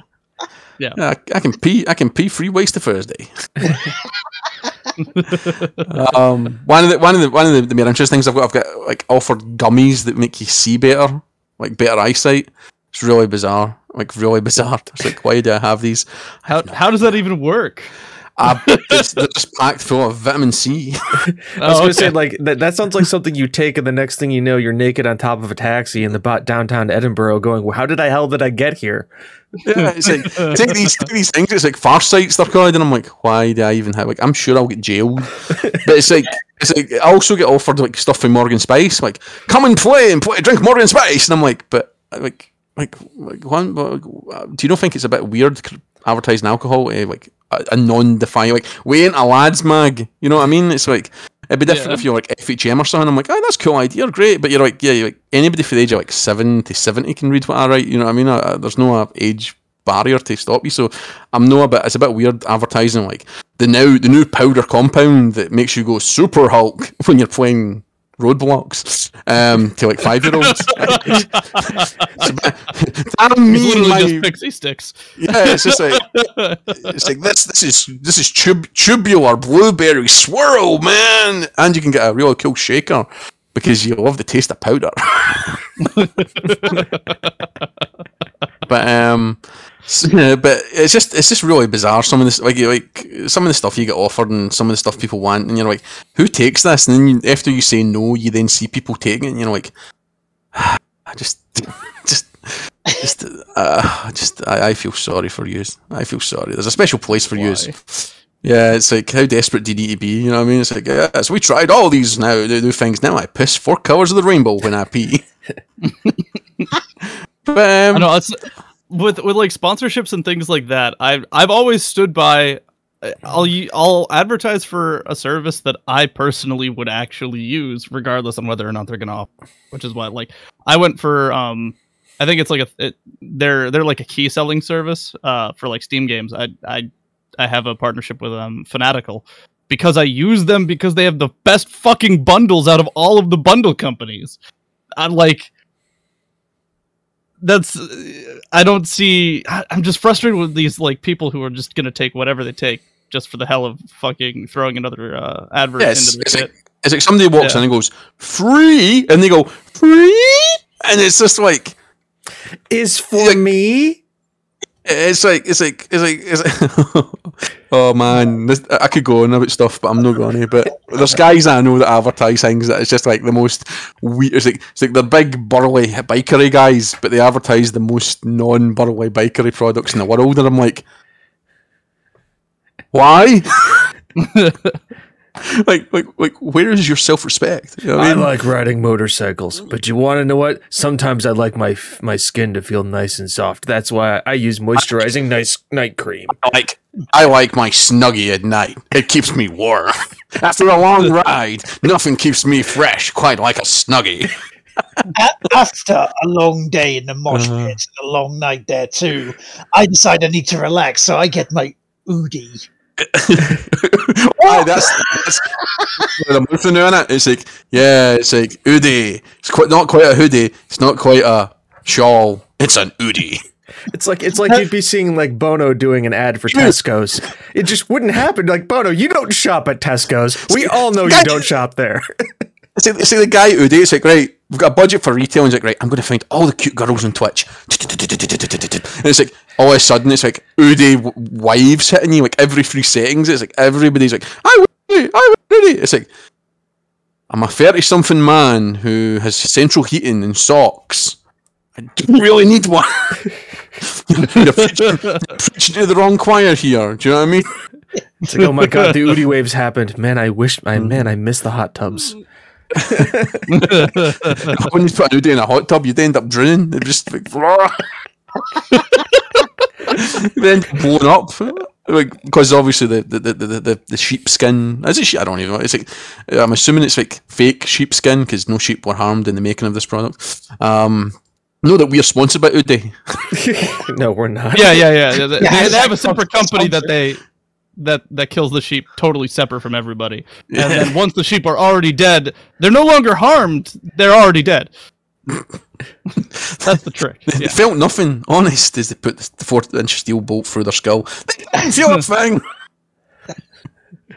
But it's just bizarre. It's like I've seen some weird sponsorship things, like these food replacement things. See these like Huel was doing the round for ages, and I couldn't get my head around why Huel was targeting streamers. It was just a really bizarre thing, because I'm like, is it because gamers are only known for eating or something? It's like, why do we need meal replacement powder? I'm just like, our typical stereotype is we only eat Doritos and Mountain Dew. Hey, you eat Mountain Dew. Jeff's a saint to some people. I mean, that's what I'm saying. Jeff is probably the one who propagates the stereotype. He fits it, but that's the stereotype. Is that's the only thing we eat. Yeah, like. So powder, you guys. Meal replacement. It's like the powder meal replacement is just the ticket they advertise to them. You know what I mean? Why eat 4 squeal meals a day? Squeal meals? That's a pork special. Why eat 4 squeal meals a day when you can have 2 meals and powder? Oh, sign me up. When I'm going real hard at the Fortnite and I can't stop to eat a meal, that's why I've got Huel. It lets me keep pointing noobs 24/7. Hey, could I interest you in some gains? No. I'm fine. I've had my fill for the week. Because that sounds like a great thing to give like 14-year-old kids who are already like amped up. Let's give them pre-workout and have them like roid rage on fucking Fortnite. That sounds like a great idea, guys. Yeah. Good job. Yeah, when in doubt, just more pre-workout. Like that's more pre-workout. That's the gamer That's the gamer motto. That's our like national anthem, right? When in doubt, pre-workout. That's what we're famously known for, is working out, and definitely not sitting down and playing video games. Hey, we're all about the protein, mate. We're all about the protein. 4 breasts of chatting every day. Just that protein, just protein Snickers bars and everything. I'm all about the protein. The more protein, the better. I'm protein daft. I have to interrupt. This is fucking hilarious for me because I've actually been like working out and working on myself, like intensely working on myself, and this includes like workouts, dietary. That's the type of shit that I'm actually doing right now. So it's like, yeah, no, you're right. You're that guy. I don't know if you've ever seen that meme, but there's like some dating show where the guy's like, so what do you eat? And the guy's like, I have fish in the morning, and fish after the gym, and I'll have a rice cake for my tea, and I'll have fish for lunch, or a rice cake. I'll have fish for dinner, followed by a fish snack, then 2 rice cakes, and then I'll finish the night with some more fish. Yeah, that's some. I mean, that's a lot of fucking. That's fish and a lot of protein. We're all about the protein, man. Protein. I mean, that's. Fish Don't worry about the mercury. Yeah, well, I mean, so long as he's not in the U.S., I think he's fine. If he's anywhere other than the U.S., he'll probably be all right. The U.S. or Russia. We don't know what kind of fish he's eating. Do you know what I mean? That's the other thing. I mean, he might be eating a lot of halibut or skate or cod or something exciting. You know what I mean? A couple of kippers. That's a lot of kippers. Yeah, a bit of variety. You know what I mean? No, you beat a bit of truth. You know what I mean? Can't he beat it? Actually, just a single goldfish each meal. Jesus. the end of time when you eat goldfish. How did you get this? Well, funny you should say that. I actually won it at a fairground. It's low in calories, also low in nutrition. I was going to say, don't go there because you know there's a TikTok trend waiting to happen with people eating fish. Oh, just eating goldfish. Oh my god! No. It's just I weep for society, and society weeps for me. Yeah. But, don't want to egg them on. Everyone's just kind of weeping at the same time, really. Like if you stop and think about it, it's just a constant. I don't stop and think about it because then I'll start weeping. Yeah. So don't. That's what I'm getting at. Don't think about it. Forget about it. You know what I mean? Never think. Why are you always in the rain, Stuart? I just like standing in the rain. It's right. I can't see the tears in the rain. Honest. I mean, I just put the heat on in the car by mistake. I'm just sweating. You live in Scotland, isn't it default rain like there most of the time anyways? We don't like telling people that, you know what I mean? We like to at least pretend. It's like when we went, going back on topic, when we went to Eurogamer, it was really funny because my girlfriend was like, should I take a coat? And I'm like, nah, I'll be fine. She's like, are you sure? Because it's October. Literally every day, t-shirt, whatever, I was out and with the guns out and the t-shirt, like, hey, it's sunny. It was like everybody's wearing scarves and gloves around me, and I'm like, my god, it's roasting here. And it's like a beach resort. You're like, it's so fucking mild. What are you guys doing? Get the tropical drums. Get me a can of Wilt and some tropical drums playing. You know what I mean? I'm having a ball. I know it's the same thing. Like if you ever like James and I are up in Northeast, so anytime we leave this area and go down anywhere remotely more southern than us, during the winter, it's just like, oh my god, it's so hot out. Oh! And everyone else is like bundled up, 2-3 layers. Yeah, it's one of the things. So where we are longitudinally wise is on level with Lisbon in Portugal. So that's like where we are. So you go further south to like where my father lives in Florida. Everybody knows Florida at this point. It's the cesspool of America. It's a sweat trap. It is. I go down there to play. I go down there to see him over the winter, and so the difference is probably it's about 0 here, and I'm going to probably about 20 to 25 there. Yes, I did make that conversion for everybody. Mainly European listeners here. So it's not the heat that kills you. It's the humidity. It's the humidity. But I go down there. I'm in t-shirt. It's humid as fuck up here all the time. Yeah. Fuck. I'm in like shorts and a t-shirt. I'm like, this is great. You know, I'm out there. I'm also pale white because, you know, I've been up in snowland all day. For half the year. And everybody's sitting there like, oh my God, it's only going to be 15 out. I can't handle it. And I'm sitting there going like, what's wrong with you? The like winter jacket and stuff. This is still short sleeve weather. Yeah, it's still short sleeve weather. That's the zero. The short sleeve is the zero. Like freezing, still short sleeves. That's what's all about. You know what I mean? It's the beauty of the world. You know what I mean? It's like, well, it's just bizarre. You know what I mean? Because it was really nice. That's the thing. It was the irony of this year's EGX was it had a good hotel because I rolled dead dice, as they would say. Because in the middle of the pandemic, I get sniffed out. There's the dates, so I knew the dates. Like just before lockdown 2, Electric Boogaloo ended in the UK. Before lockdown 3, the Revenge of the Tory started. Let's stay off the top, off the politics, boys. So I booked the hotel like in the middle of where they were begging you to book a hotel. So like I booked a hotel, and then when we went down, I think I got the hotel for 5 nights for £180. Which is buttons, because when we were in the hotel, the same hotel wanted like 600 quid for the same duration when we were there, and I'm like, we've won a watch. Just unfortunate that it was a great location, great everything was fine. It was just a pity the show lacked the cojones to be like a smash hit. That's the only thing that hurt this year was it just lacked. It lacked that impact, and it was a gutter, because I was like, any other year it would be like a total dream, just like you were walking distance to the hall, and it was great. It was just there wasn't any reason to walk to the hall. Yeah, that's the one thing I used to love about Birmingham was, you know, my brother drove us, which was great.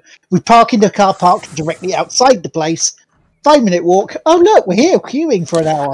Tell you what, when I miss the court. I miss the court so much, man. The court was amazing. It was the best one because it was like a kind of wee hub universe. So you had Dell's Court and you had tube links everywhere, but then there was like every eatery and hotel was within like 5 minutes of the hall. So like guys were at the pub at the other side of the hall. You could walk there, and then the way back it was like KFC's, McDonald's. I know. Every eatery in the world. Look at me, sophistication. But I mean, it's like an expo, you want something tasty and fast, and it was great, and it was just really nice. And then they went and knocked it down and tore up. Fucking bus station there. So. Is it? I don't know. I keep looking at Google Earth. It's the most bizarre thing. If you really want a sad trip, go to Google Earth and look at Earl's Court. And I think just now it's just the concrete, but there's hundreds of blue dots, right? Yeah. Because obviously people took pictures, and when you click on the blue dots, you go in. It's like 3D panoramics, EGX, most of them, and it's like the world that used to be. It's like just a sad thing. Yeah, Earl's Court used to be a lovely place to go to. It was getting old, but fair dues, it was an old venue, but they could have put the money in it and revamped it, because it was personally, it was when EGX was at its best, was at the court. I just loved the location and everything about it, you know. Yeah, especially when they went 2 layers. Yeah. Because the top layer was the over 18 stuff, and then the bottom layer was just the normal, all the other bits, and it was just that at that point was perfect. And then, like I say, Birmingham never really took off. I think just because they couldn't get the talent. It was good, but it never had.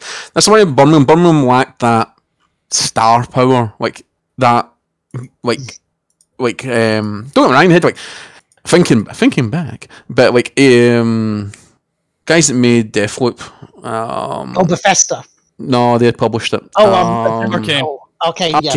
Yep. Yeah, so long story short, the guy who was the lead on Deathloop was at EGX, but back when it was Dishonored 2 and stuff like that. So like, it's good to see people at one point, and then years later, you're like, oh, I've met that guy. Oh, I know that guy. Or I went to a talk with that guy and stuff. You know what I mean? Yeah.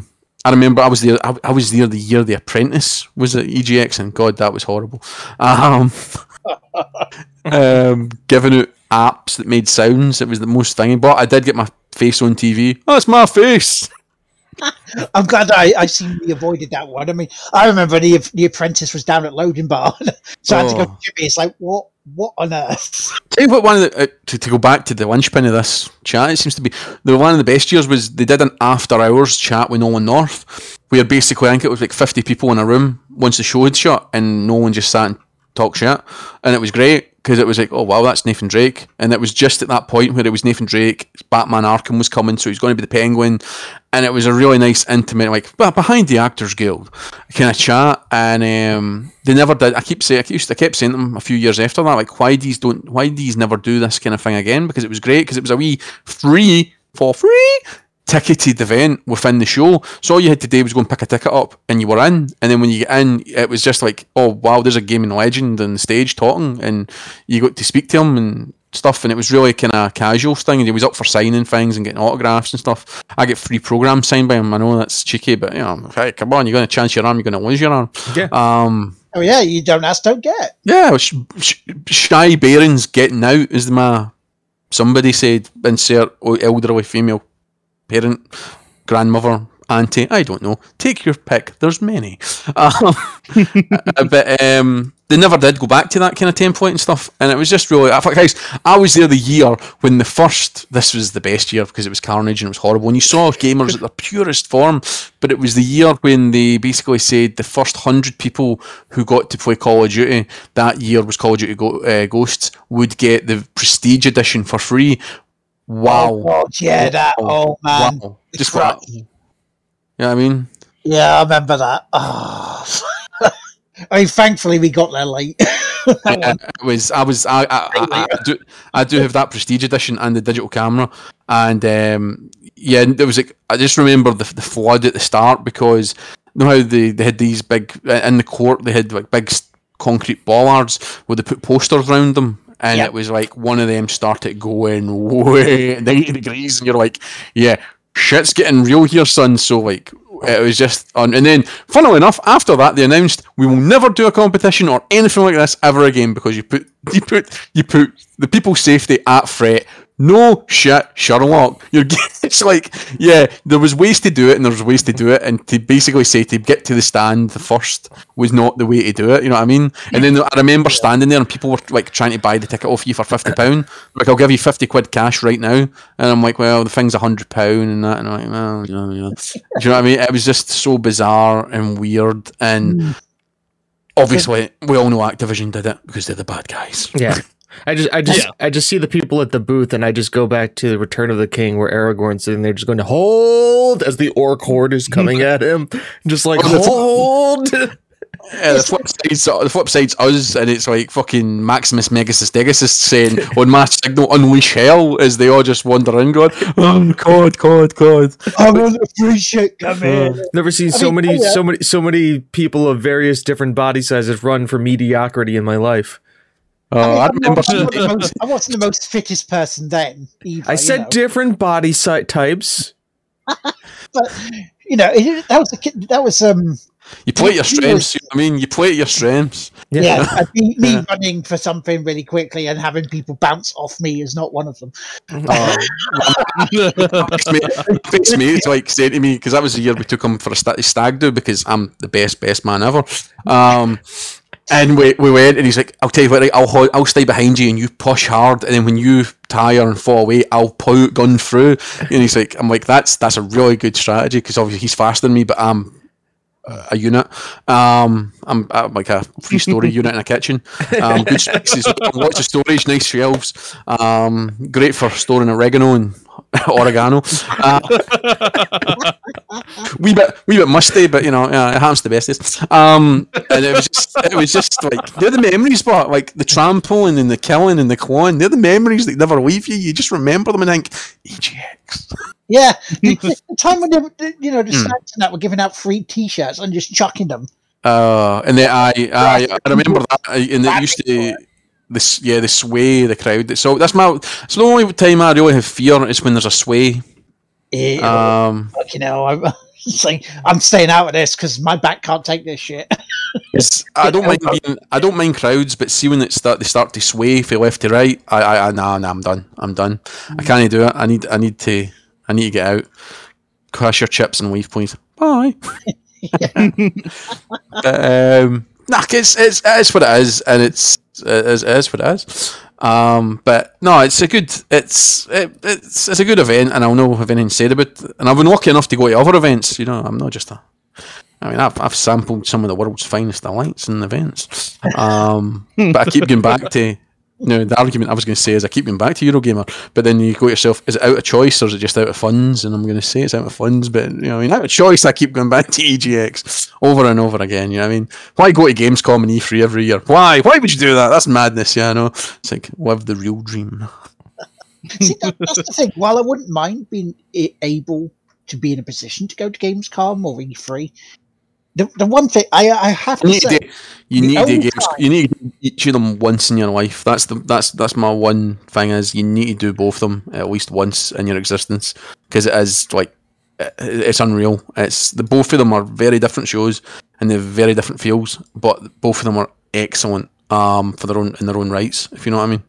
Yeah, because if you looked at it, if you put EGX and MCM together and go, which one would you prefer? I would say EGX flat out, because I've been to a couple of MCMs and fuck me, the second one I was bored shitless at. The MCM depends how well they play the game. Like I say to you, when they play the games card, but you also get the creepy. Like my girlfriend hates MCM because the creepy people are at it. The creepy people. Yeah, Tish, wait. The free huggers are the creepy people. See the folk that walk about with boards that are like, yes, I have a board that says free hugs, and you're like, that's weird, especially when you're like a 14-year-old girl and you're like, you wouldn't do that any other time of the year. I'm just putting it right out there. And I just think it's kind of just, bring the furries in. Come on in. But yeah, there's a kind of furry thing as well going on in that, and I've got nothing against furries. You do what you want, your own time, boys, just not in my time. It's just weird. Like I say, I think they're starting the deck for MCM's return rather than. But then there's 2 in the next month, isn't there? Because there's London next week, and then 2 weeks after there's Birmingham, isn't it? So it's a bit. Because I know Tish is going to be at the one in London in a couple of weeks. The thing about that was, and you brought it up earlier, the Tom Hiddleston bit for like $225 to have. But the thing is, it's the fact that female Loki only wants 60 quid. How does that work? It's not even like we are equal build in the show. He is Loki, I am female Loki. I am his counterpart. Equal build, in my opinion. She wants 60 quid. He wants 270 quid. It's like, how does that work? And it's do you want a photo? Well, you can't hug me. No, there's a perfect class here instead. Yeah, but you can recreate that scene in Alien in Star Trek where Spock and Kirk put their hand up to the plastic. Yeah. You know what I mean? Well, here's a funny thing, because me and my girlfriend went to New York Comic-Con before the pandemic hit, and Tom Hiddleston was there, and so was Paul Rudd. Now, knowing the two, would you say who's the more famous actor, Paul Rudd or Tom Hiddleston? Or I would say Paul Rudd, more prolific, has done a lot more stuff besides the Marvel movies.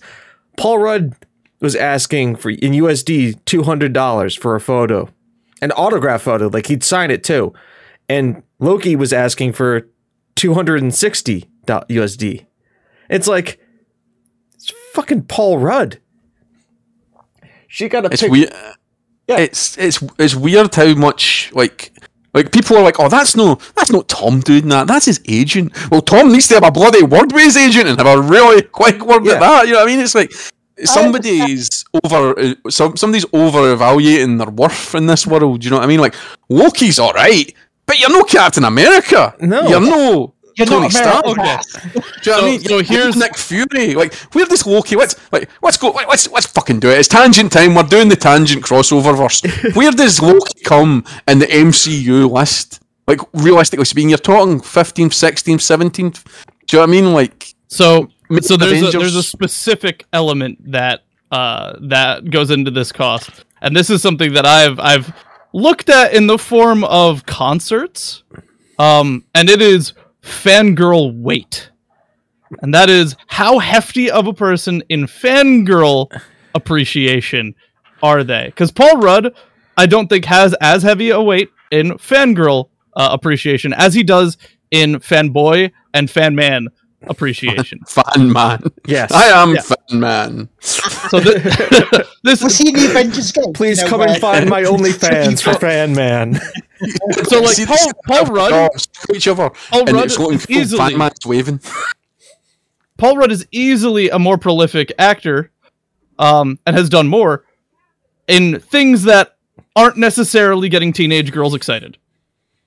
That's what it kind of boils down to. And I hate to say it because that's kind of what it boils down to. Because if you look at the concerts, the most popular amongst young women have the most expensive concerts.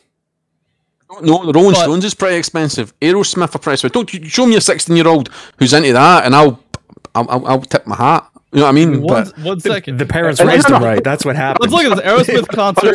I'm pulling it back because you need to show me one that actually can name 4 songs and not just wear a Primark t-shirt that says Aerosmith. I'm an Aerosmith fan. Name me 3 songs that are not X, Y, and Z. God, name me a song off an album that isn't X, Y, or Z. Do you know what I mean? They were getting really critical. The Balcony 1 tickets for... I'm using Aerosmith's just Lisbon... using the Balcony 1 tickets, which is, I think, the closest. That'd be 403. That's 403. Who's fucking popular with... Ed Sheeran. BTS? Ed Sheeran. Yeah. Ed Sheeran. BTS ticket cost... John, featuring Ed Sheeran. I want to see it. I gotta go with the November one. Jesus fucking Christ! Why is this loading so long? What I will say availability in defense of stars not being at these events like Collectomania is the venue doesn't pay them to be there at all. So anything they make is what they're charging that day for photos and autographs and all this. Aye, so he's putting the worth on himself as the product. Do you know what I mean? Yeah. So he's valuing him and his time as that. And, well, unless you're Jesus Christ, I don't think you can charge that kind of money. You know what I mean? So here's I gotta bring this one up. So we're looking at different venues. So I'm gonna put a little bit of caveat on this. The furthest point for Aerosmith is 225. So the far tickets is 225. That's the cheap seats. Yeah, that's the cheap seats. The cheap seats for BTS. And this is Lisbon, Portugal, versus the BTS cheap seats for Inglewood, California, is $350. The expensive seats for that is $3,400. Is that with a meet and greet, or is that just a seat? That's just the seats, I think. I don't think BTS has the meet and greet on the list. The meet and greet is $4,000 for Aerosmith. That's Steve Tyler. The level 500. The level 500 is. I think that's the most expensive one. Let's see. I'm scrolling down to see the actual costs here. Oh god. Oh no. This is terrible. Is there anybody alive? Is there anybody alive? There we go. Pay money to see, because that was my opening gambit. When I said that, I was like, because I went, is there anybody that's breathing that I would pay that kind of money to actually meet? And I don't think there is. And then my best mate said you'd pay it to see Tom Cruise, and that's a good point. I mean, if he was dressed as Maverick, so the front row seats for Aerosmith is 403 for Lisbon, Portugal. The front row seats for California for BTS is 1,700. I mean, that's WrestleMania ringside tickets. That is that price. But then it's the price. As I go back to my favorite thing just now, it's the price of fandom. Yeah, which weighs heavily on all of us. Do you know what I mean? All right, hold on. I got Fenway here, so let's see if I can find somewhere like physically close to Fenway for BTS here. I remember paying £35 for a cancelled Limp Bizkit concert. My girlfriend got at that same con, New York Comic Con, because we went there. I think we spent like $90. Cam, whose picture did you get taken with at New York Comic Con? Mask. With Frignal. Which doctor did you get your picture with at New York Comic Con? Wolf Frignal wasn't the doctor. He should have been. Yeah. It was. He's the Hulk Doctor. You know, the one in between the War Doctor. He's the one that just runs a boot showing. Eccleston. It was 10th. Yeah. Yeah. It was Eccleston. Right. Yeah. And he was like $60. Do I look like an arsehole? Do I? That's the best. That's the best line Eccleston ever delivered in Fast and the Furious. We're like close to 300 pounds for. Fast and the Furious gone 60 seconds. Tom again was $50 with all the Doctor Who people. McCoy was $20, $40 for an autograph. Did they break McCoy out the freezer for the event? Yeah, yes, they did. I actually have the picture right there. I could bring it down and show you guys. Last time I saw him, he was so close to the corpse, it was unreal. I think the best examples in whatever was like 100 and something. Yeah, Tenet with John Barrowman before he got in trouble. Oh, John Barrowman. I don't know about that. Yeah, so like if you're looking at costs for fandom privilege, for their ability to take prices up, I think the best examples would be running David Tennant versus what's his name? The younger, not the younger, Matt the newer Smith? old Smith. Not Matt Smith, the other one, the next one. Jodie. Capaldi. Yes. Run either Matt Smith or David Tennant versus Peter Capaldi, and you will see David Tennant or Matt Smith running those numbers way higher than Peter Capaldi. But I know a pub Peter Capaldi drinks in, so I could just walk in at the pub and see him. Yeah, no, I will. Yeah, yep. sorry to bust your bubble, you know what I mean? Folk I meet in the street don't count as celebrities. That might be a Scotland thing, though. Yeah, like, you all right? Good, I mean, yeah, I got cunt. It's all coming back again. Bringing it back. This episode, the cunt show. I thought you would name it that. I mean, I can put an asterisk where the U would be. This episode, we invite on an utter cunt. You expected a gaming talk show? Cunt. Around the house. Bear in mind, I did say I'll spare you 15 minutes. That was 4 hours ago. You see, you must be enjoying yourself when you lose track. At least we're hoping you're enjoying yourself. I'm having a whale of a time. A humbug whale of a time. Real talk though. He's really just here out of sheer pity because he heard our comedic takes and is just like, oh my god, this is terrible. He's like, we'll stuck with two Americans. That shit. There's no humor. There's no entertainment value. It's up to me to save the day. You want to be laughing with them, not at them. Because normally I would just laugh at them. Yeah. Just let them carry on and just go, while crying. Because he thought about it. He took the time to think about it. Yeah. Yeah, man. Thank you so much for being on today, mate. You know me. I'm always there. I'm always about work from home. You know what I mean? I don't need to worry. But yeah, no, it'll be interesting. I will be interested to see what the outcome is, but of MCM. I'll be just to kind of booktail it because I'm really. I have a feeling. Twitter will be awash with people at MCM going, oh look, there's Loki himself. You know what I mean? But I don't. It must be a ratio. He must only want to meet 3 people or something. So I mean, there must be a kind of a ratio to how many people will pay to see him. Because there's no way your average man, Joe Blogs on the street's going to pay that kind of money. See who else is there this time?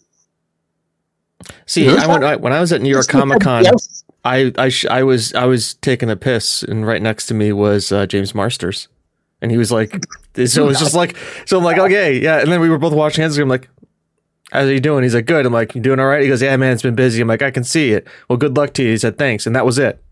I'm like, all right, I met James Marsters in the can at New York Comic Con. I don't need to go get an autograph or anything. That's perfect enough for me. Yeah. Right, let's see who's at this Comic Con. Have they released the price for Hay? Because I really want Snake to be like 40 quid to meet, just so it'd be like a big, like, Snake can do no wrong in my eyes. Yeah, David Hayter can do no wrong. Yeah. It's like if he's 40, he's not asking for more than 40 quid. No way, like 50 quid. I don't think he will. I think he's a decent human being. Do you know what I mean? Yeah. No, that Tom Hiddleston isn't a decent human being, but you know what I mean. Prove me. I'm on that. It's that meme on my table. Prove me wrong. Show me he's a decent human being. Doesn't say how much though on there. Doesn't say how much. Yeah, the MC. That's the thing as well. The MCM site's total dog shit. It's like the worst website in the world. Instead of having a big thing telling you who's coming and stuff, it's basically buy tickets now. You must buy tickets. Right, let's have a look here. I don't want to buy tickets. I'm sorry. No, let's see how much. Right, okay. You're spending our invisible money now. It's MCM Comic Con, right? Yeah. Right, okay, so a photo opportunity with David is £54. And I bet you he does a pose or something solid snaky. He doesn't just sit there like Avril. He doesn't sit there like Avril Lavigne. Just don't touch me. Don't touch me. Although the flip side of that is I saw a TikTok today somebody saying they met a wrestler and the guy put his arms around her and you could physically see she was like ready to hook the guy. And I'm like, yeah, there's a kind of, it's like, I don't mind a handshake, a pat in the back, but touching people who you don't know is a bit... Like, let's talk about this, kids. Touching people you don't know is weird. Having signs saying free hugs is weird. Don't... Unless you go, is it okay if I give you a hug? Yeah. And then it's yes, and then that's fine. But a table autograph for David is 30 quid. That's 30 quid for Solid Snake. I would get 5 games signed with him, happily. Smiley face. Absolutely. Yeah, for that, absolutely. 30 quid, even 50 is not too bad of a shout for a picture with him. I'd be fine with that. Yeah, it's decent. It's a decent enough. It's once you start getting more expensive than the game that they're from, that's when I kind of begin to question it. It's the same with Jim Cummings. Jim Cummings is just 54 and 30. Yeah. You can go to a Comic-Con and have a good time and meet some people and not have to spend a fortune. Do you know what I mean? It's just some like I was saying, like I think the majority of the MCU people who are there are 60 to meet and get a picture with. Which, yeah, okay, like Daredevil's there. Is the Punisher there? I'm sure I saw the Punisher was announced. John, what's he say? Bertol? Is that his name? I can't remember. But I'm sure I saw the Punisher maybe going, and I was like, oh, that'd be quite cool. But at the same time, you're kind of like, they aren't really in topical shows at the minute. They're not really on the pace lap, you know.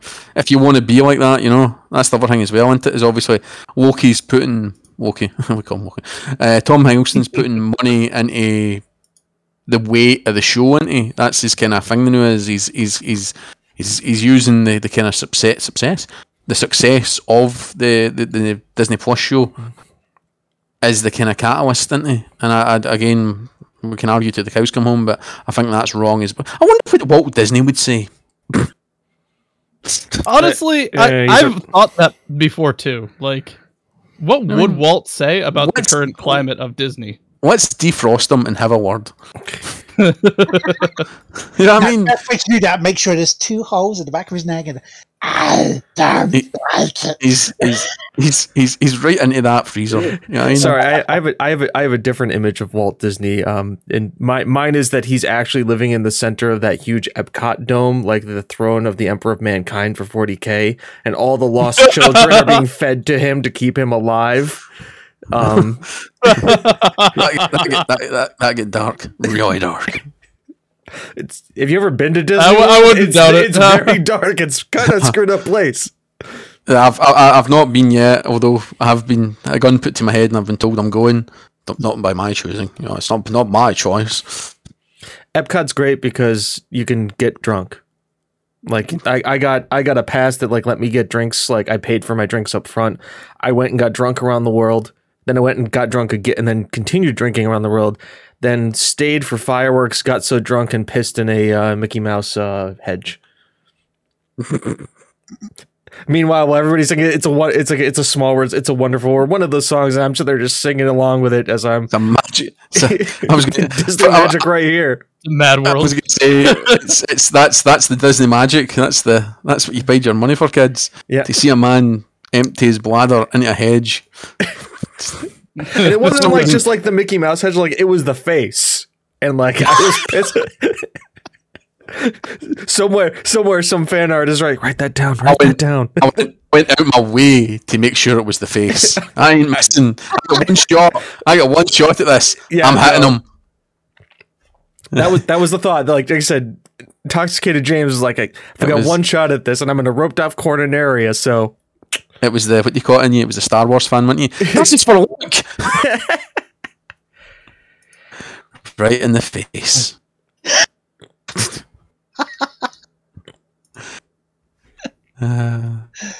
This one's for Han.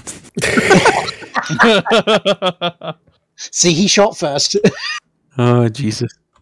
Yeah, and then Disney killed him. Spoilers. Sorry there, folks. I've spoiled a mediocre movie. Sad times. Very sad times. So what have we learned today? We've learned that expos can be fun if they have content. Yep. If they don't have overpriced celebrities. We've learned that young girls like Ed Sheeran and Elton John featuring Ed Sheeran. True. Best concert I ever saw in my life was a Elton John concert. Oh, Guy played I do like Elton John straight. songs. I wasn't a big Elton John fan, but he put on a great show. It was very entertaining. Well, it's one of the ones, but it's like he's reimagining himself with kids. No, sorry, retract that statement. Sure. He's reimagining himself with a younger audience of musicians now, isn't he? Because he's just released that album with like her that did the Jaguar advert. Yep. And that young guy who's an American with a keyboard. I saw them live, and it's like Elton John's got a grand piano, and he's got a tiny Casio, and I'm like, that is what you call somebody being put in their place. It's like, it's Little Nas. Yeah, the rapper who's not really a rapper, but is kind of pushing the envelope. Prince 2 Electric Boogaloo. Yeah. That's pretty much, yeah. It's like, you can play keyboard with me, but it must be a small keyboard. And you must sit on a really small stool and look really awkward to the left of the stage. And you mustn't touch me at the end of the song. Okay, Alan, I'm sorry. I'm sorry, Reg. I'm sorry I said you had a wig. It's not my fault. You have a wig anyway. But yeah, I don't know. It's one of the ones. It's.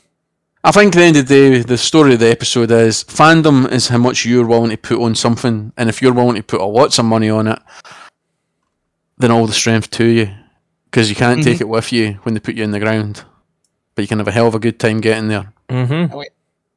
Curtain closed. Yeah. Good night, fans. And that's a wrap. That was my Jerry Springer moment. So all around today, here, guys. Fury's final thought. Hi.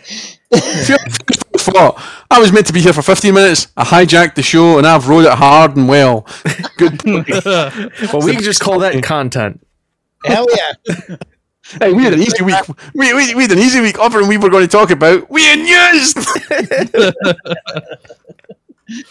But yeah, thank you so much, mate, for coming on for 15 minutes. Yeah, well, 15 minutes in Scottish time is quite a long time. Yeah, it's almost 3 hours, yeah. I mean, do we not do what we've been playing section? We normally do. And if you want to talk about what you've been playing, go right ahead. Yeah. We'll put that in the Patreon cast. I know how these cool guys work, you know what I mean? It's like the after show party. Patreon's only. You got to put premium for that stuff. That's our Pornhub stream. That's where we take requests. I was going to say, what have I been playing? Pretty much everything I spoke about. Everything that was EGX and wasn't.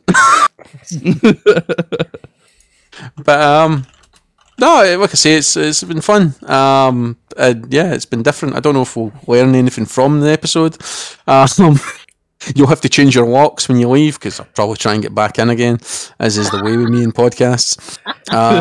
That's how I started. I got invited when me and Will started. I got invited as a guest host on a different show 6 years ago, almost 7 now, and they're like, "Oh, we just kept they didn't let me not be in the Discord anymore." So they're like, "Oh, we need another person." So I just keep showing up, and eventually I started hosting it. And then immediately. Not immediately. I shouldn't say immediately, but pretty much as soon as you found out that I do content online too, it was just like, hey, you want to jump in for an episode? And then 2 episodes later, we start this. He never left. It's like, God damn it! He was only meant to be here for the start of it, not the end. It was literally. Let me run the podcast for you if you don't want to do it anymore, mate. Yeah. Podcasting is the greatest art form in the world, unless you have to edit. That's what life has taught me. I've been around long enough to know it's great to talk, but it's horrible to edit. And the secret is, if you can get somebody who's willing to edit, they become the anchor point of a cast, and they're always on at every show. Do you know why they're always on at every show? Because they have to edit, and you've always got the one up on them. And oh, you were on the show as well. What? So when you were on the show, you have to edit. you're not getting out of this one, my friend, because you're having to edit it. But that's why I do graphics. Editors will keep it on track so much harder than anything else. I'm the editor for this show, and I derail it more than anybody. Okay, but can we really call it editing when you just slap the intro and extra out? No, I don't even do that. I just trimmed out all the DMCA stuff and just send it live. It still has to get done and then uploaded in a reasonable amount of time before Will asks me where, 13 episodes into season 6 and goes, have you want to upload episode 3? Probably. in like a reasonable amount of time. 6 months. Oh, go on then. Hey, the last 2 went out on time. Right? You're relatively happy with that? Yes. See? That's the thing. It's an unsung. It's an unsung. It was a great novelty podcast, and then the BBC during lockdown realised that they can do it for nothing, and they flooded the market with everybody and anybody. Can you speak? You've got a podcast. You know what I mean? The Netflix of the podcast world. Like Dermot O'Leary talks about plot pants. I don't really give a care about him or plot pants. You know what I mean? Even though I can't say pot plants properly, but. No, it's always a rush. What a rush!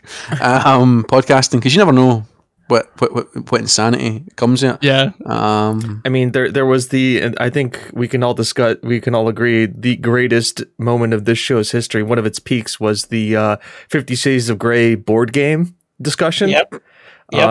Where we have a bunch of podcasters and streamers together, and one of them says, "Oh, I got the 50 Shades of Grey board game," and then 30 minutes of us just finding out what this game is, how much it costs, how much to play it, that there was an expansion for it, and just dying laughing the entire time. They went an expansion for it as well. They made an expansion. Hi, Daniela. Yeah, don't ask me how I know that. There was the porn mags and pastries episode. Yep, there was the porn mags and pastries. There was the gas station episode, which was get yourself a tank of petrol and a pull off. Just various masturbation jokes tied to petrol stations. To be fair, you've given me a chance of having a wank here now than getting a tank of petrol. But you know what I mean, that's topical. There was Elon Musk Hat Girls from Mars. With John S. Reed, which was a very weird one.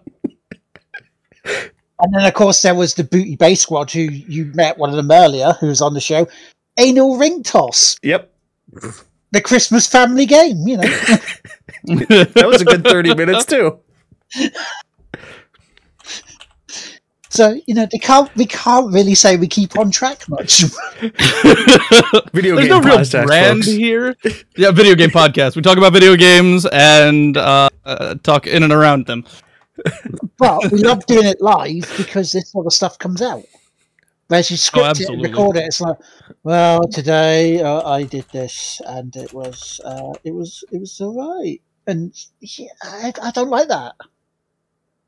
that was one of the things we talked about when actually starting TIG Whippy was we'll do it live. Yep.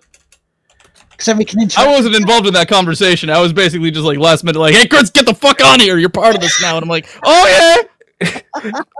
We realized 3 is a better dynamic than 2. Yeah, last second, right before I came in.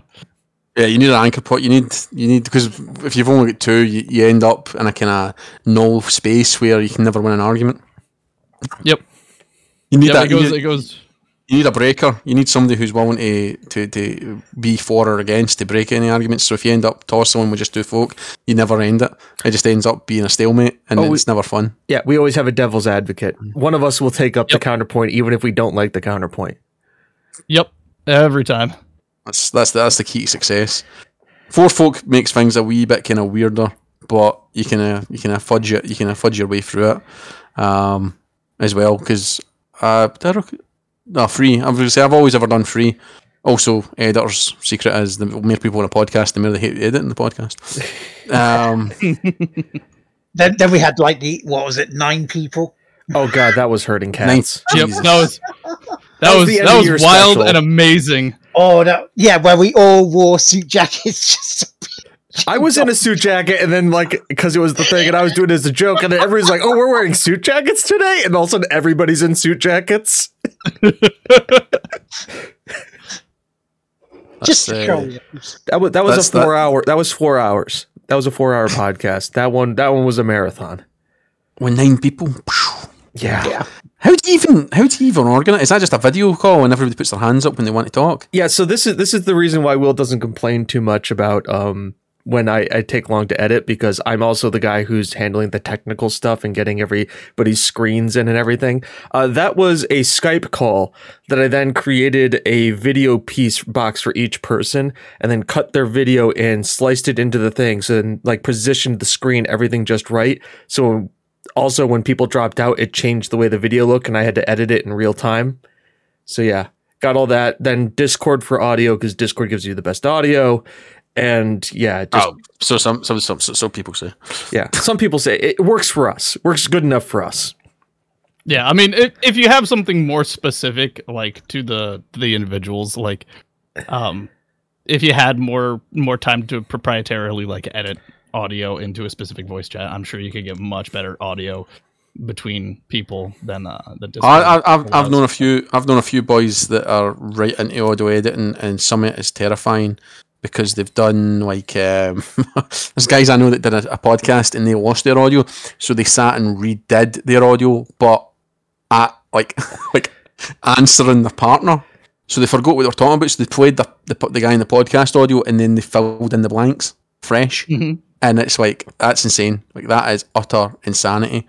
It's so you technically had the conversation with a pre-recorded conversation. It's yeah, and I tried to get it to within an inch of being right on the audio take, and I'm like, wow, that's dedication. This guy also cuts out ums and ahs. Ums and ahs, the curse of the modern world.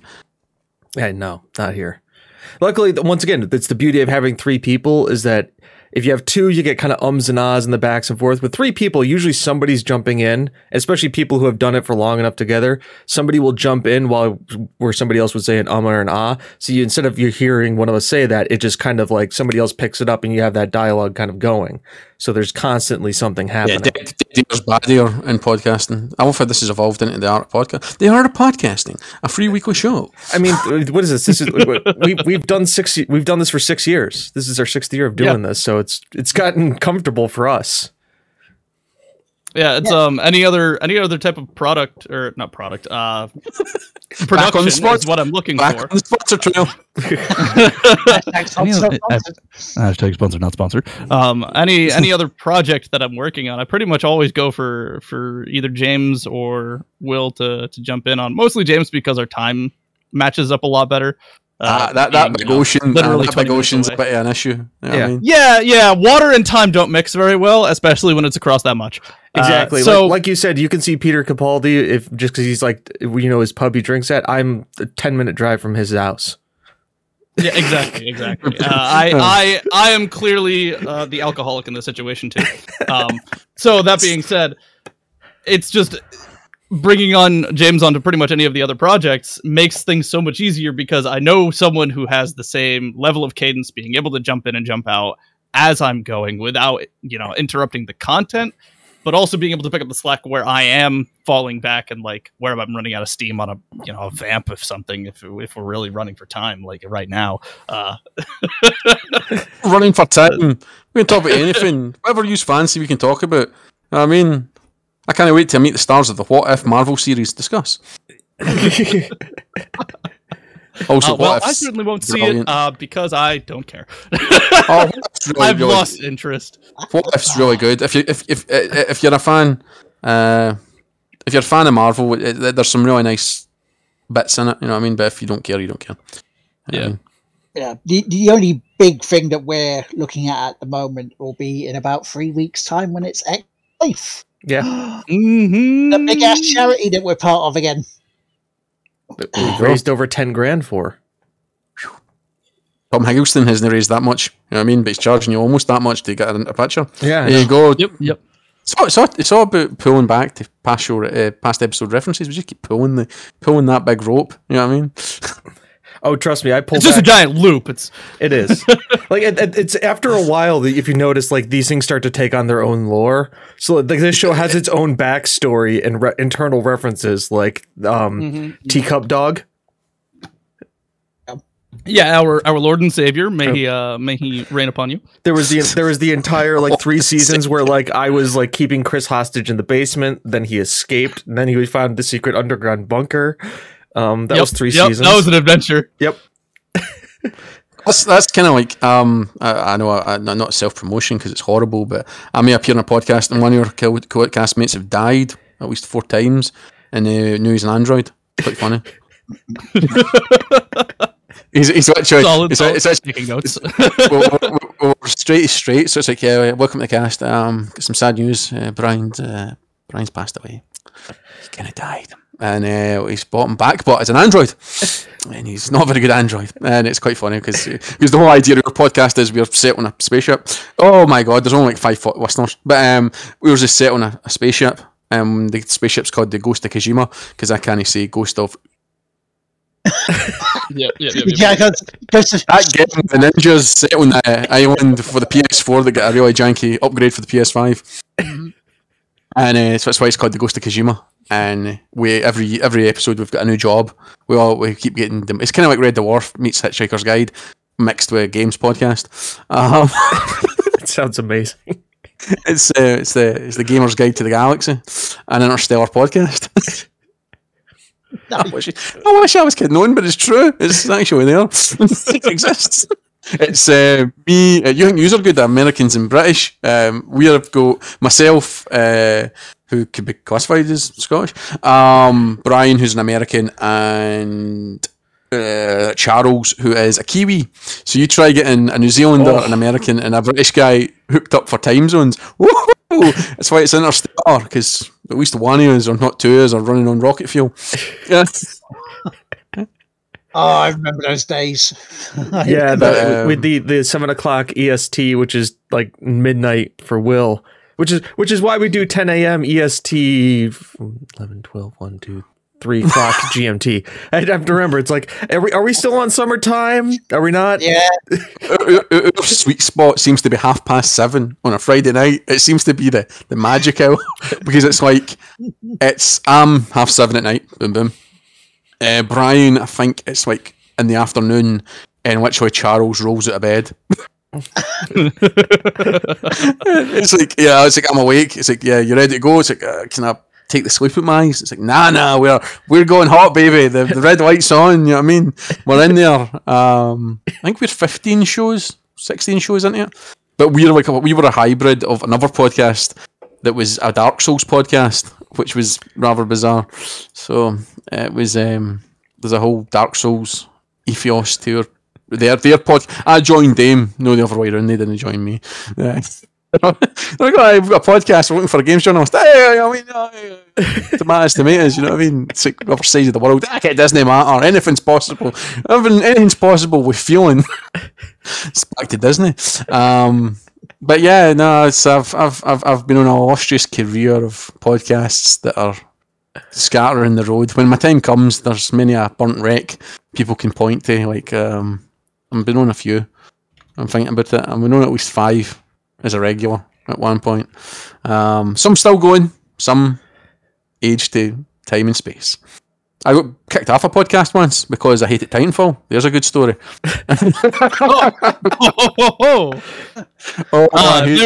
There was any way to get kicked off of a podcast for hating things. It's probably James and I would get immediately evicted from half of them. I hated Titanfall, and we were an 8-man squad, an 8-man team, but it was done in such a way that it was rotational. The idea was lots of bodies, podcast whenever you want. You know what I mean? And I had views on Titanfall 2, extremely views, and I also would cut down one of my co-hosts like every time he would talk. It was like an axe to his head. I'd just be like the bluntest person, so and your pointer scholar, and I would start arguments with him. And there was this whole thing about how people don't want to listen to a podcast where people are disagreeing in arguments. They want sunshine, lollipops, and rainbows. And I'm like, no. The best podcasts are the podcasts where people actually bring a topic to a table and people actually talk about it. And maybe they don't talk about it in the right sense. Maybe they have arguments like Titanfall 2. We're falling back in time to relive it. But the whole thing about Titanfall 2 is I'm like, it's basically like a virtual hug. The game. It's not a shooter game for shooter fans. It's a shooter game for non-shooter fans because there's a gun in it that shoots everything without aiming, and it keeps telling you how great job. He didn't see that coming. What a guy! Hey, can I come to yours for dinner? It just keeps patting you on the back every kill. It's like, you're doing grand! And then you realise the minute you come up against a real person, you get your balls handed to you in a nice little box. You've been schooled. And it's like, yeah, and it's like, I think the pinnacle it was, I was like, tell you what, I can go into any given match and get 100 bot kills with a smart pistol, and I'll not even try. And I'm sure I streamed it, and I just was like, no. And at the end, I had like 110 bot kills, and I'm like, pass.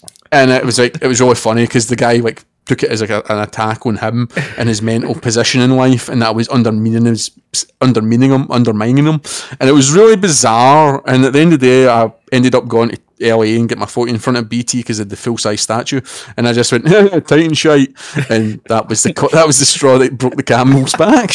And that was the end of me in that podcast. And I was showing the door. Here is the door. Please leave.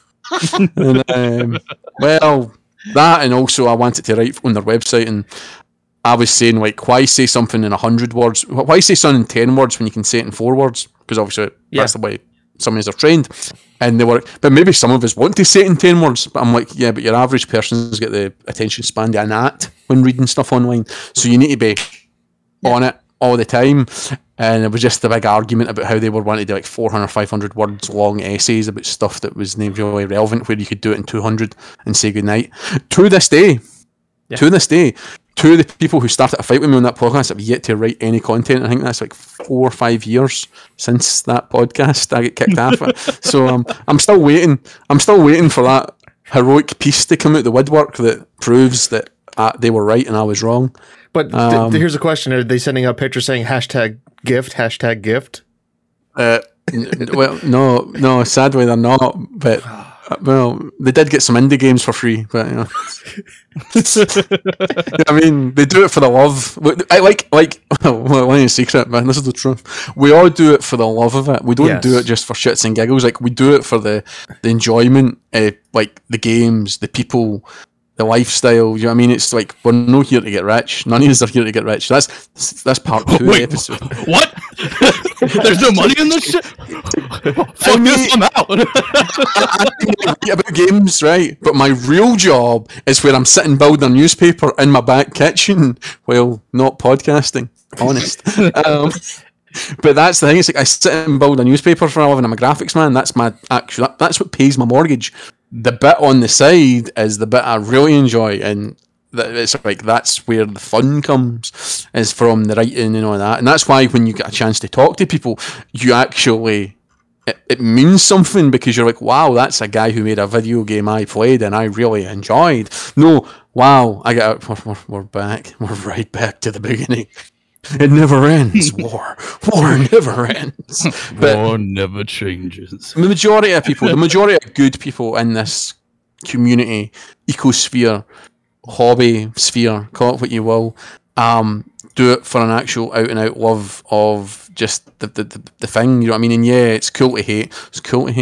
So people say, but at the same time, it's like it's harder to love than it is to hate. I find that's also a motto I live by a wee bit.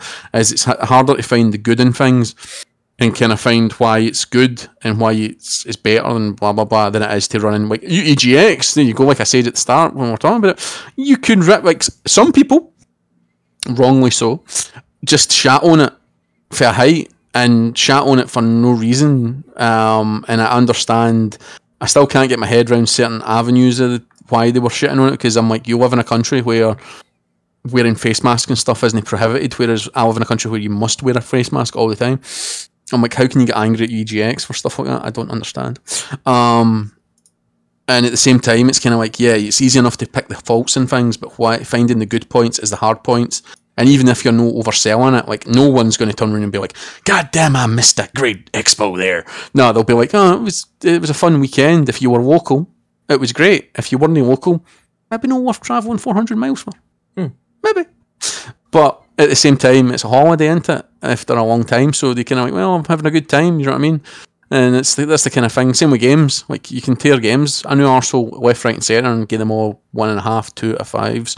Or like for the new Far Cry, it's Far Cry. You play Far Cry, you know what you're getting. If you like Far Cry, it's basically they've maybe went a bit too Assassin's Creed in that they've gone big instead of gone home. And a lot of folk are thinking, but folk out there are shitting on it, going, "Oh, it's just another Far Cry. It's boring. That's not." But people who like Far Cry like what it does: checkpoints, maps, missions, variety, all over the top stuff. But there's cockfighting in it. Oh no! There's cockfighting. I'm going to be extreme here. The game mirrors the culture in which it is based. Hereby being, you're telling me if I go to Mexico City, I won't see cockfighting in the streets? As an American, when they came out with Far Cry 5 and I saw everything was going, I'm like, yeah, that's kind of part of the Midwest. That's the thing I don't get. It's like, this shouldn't be in video games in this day and age. But then technically it's mirroring the culture. Like, I'll be amazed if there's no cockfighting in Forza 5, Horizon 5. Do you know what I mean? As I drift a Subaru around a farm, if I don't see two cocks giving it big up. If not, just slap them on the side of your car. Yeah, what I was going to say is what you'll find is Horizon will be delayed because Xbox are having to go in and take out the cockfighting.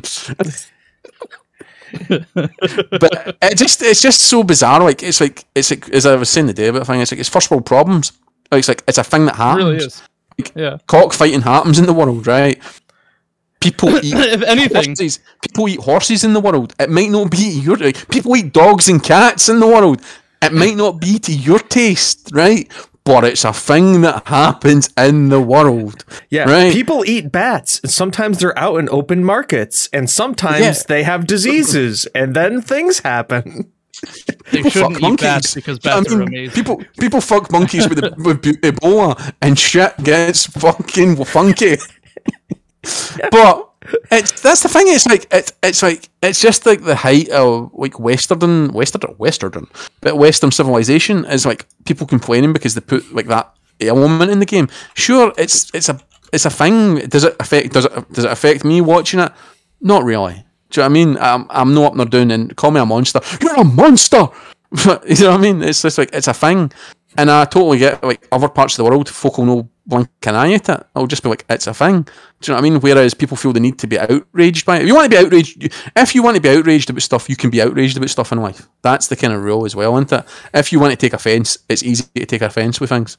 Anything can be offensive. Do you know what I mean? It's just down to whether you want to let it go or you don't want to let it go. And I just think there's certain people, especially in this industry, who hold onto that offensive line so tight that it's gone from pink to purple now, and it's like time to let go. It's like time to let go, or else it'll fall off. And I just think sometimes a reality needs a check. You know what I mean? Like, we reality check. Oh, aye. Bear in mind, like these games we're playing the new have been made in isolation as well. Do you know what I mean? That's a feat of fucking ingenuity. as well, because I take nothing for granted, because I talk to the guys about how does isolation treaties and stuff, and some teams it's great. Indies are loving it because they work remotely usually, whereas treble A's are feeling it a wee bit. They're like, it's a bit awkward, you know what I mean? It's a bit strange, a bit weird. And to be able to bring out a game that size, that volume, that technically, touch wood, works, is a miracle. Do you know what I mean? Yeah. What miracles happening? It's not even Christmas.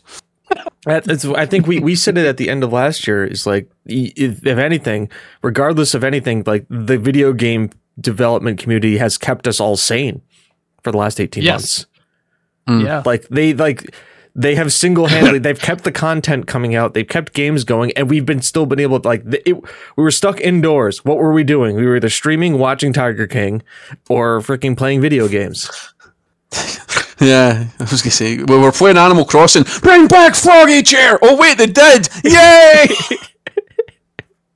It's a beautiful world. Froggy Chair has returned to our world. But Waluigi did not make it into Smash. The world is healing, just slowly. He made it into Smash. There will still be scars. There still be scars. Yeah, it's like for every high moment there is a low. There needs to be the yin to the yang in the world. So for every ecstatic victory we have to balance for every Steve in Smash, there is a Waluigi that does not. but ultimately we have the Froggy Chair back. I don't even get it, but yay! But Animal Crossing was a massive thing for a lot of people, so well done Nintendo. Well done for Nintendo for timing the release of a game right at the start of a massive global pandemic. so people can live. They can live the mundaneness of their own life, but through a video game. I can't go visit my friends, so I'm going to go visit my friend. Yeah, and take them lots and lots of eggs at Easter, because that's not irritating, is it? Not at all. Here, have a bunch of these apples. I grew a bunch of these apples. You have some apples.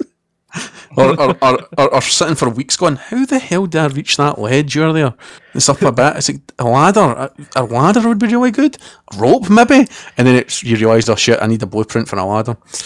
Oh fuck! It's like oh, how do you farm? Like, oh, you can make wee pens and farm rocks and stuff. We're getting an Animal Crossing here. We're going beyond the edge. We're going through the looking glass here, people. And then we bring it back to EGX as well with the Fall Guys. Fall Guys made an absolute killing. Yeah, Fall Guys and they're best friends amongst us. They are actually best friends with amongst us guys, which is the irony. Because everybody's like, oh, there's a rivalry between them. They're poking each other with sporks because they're obviously cool kids. But realistically, the two teams really get on each other because they find themselves in that storm in a teacup, kind of lightning in a bottle moment where they're like, holy shit, we've got two games that are the hottest games in the world right now. Perhaps we'll give the due to Fall Guys because it's the newer title, but then amongst us came out 2 years, sat, nobody gave a monkeys, and then it became the hottest shit for like 10 minutes, you know what I mean?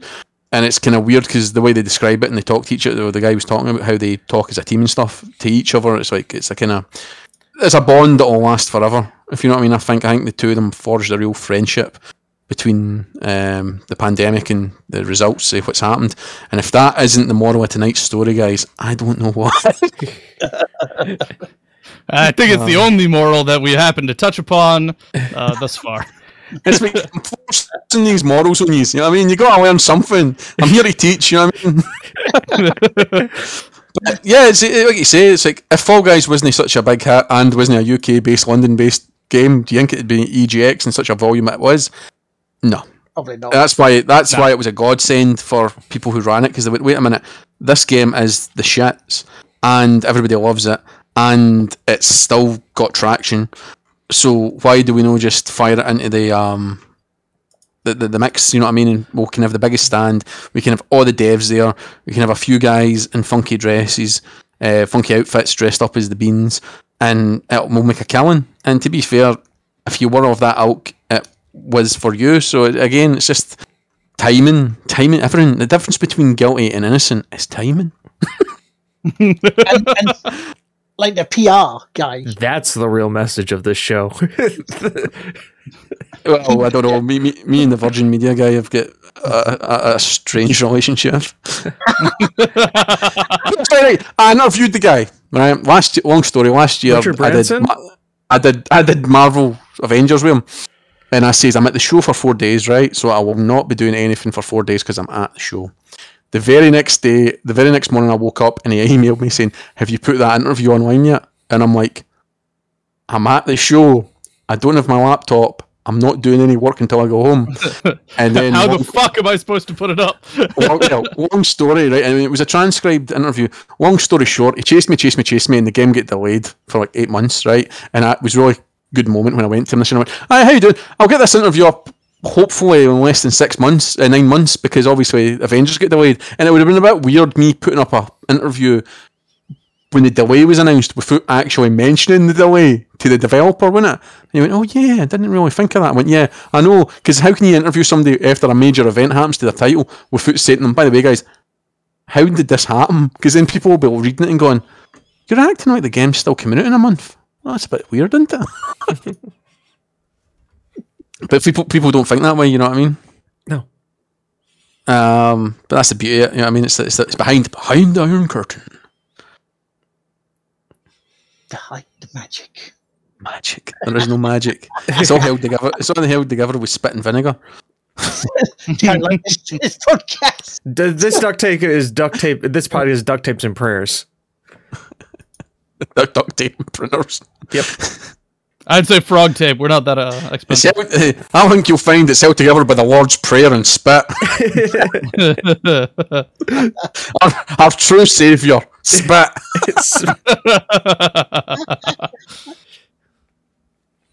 And do you think we put a man in the moon? His name was William Shatner. Yeah. In the cocktail Mark 2. I bet his autographs went through the roof. And then some. Actually meeting him, not just meeting Captain Kirk, but meeting Captain Kirk, who's been to space.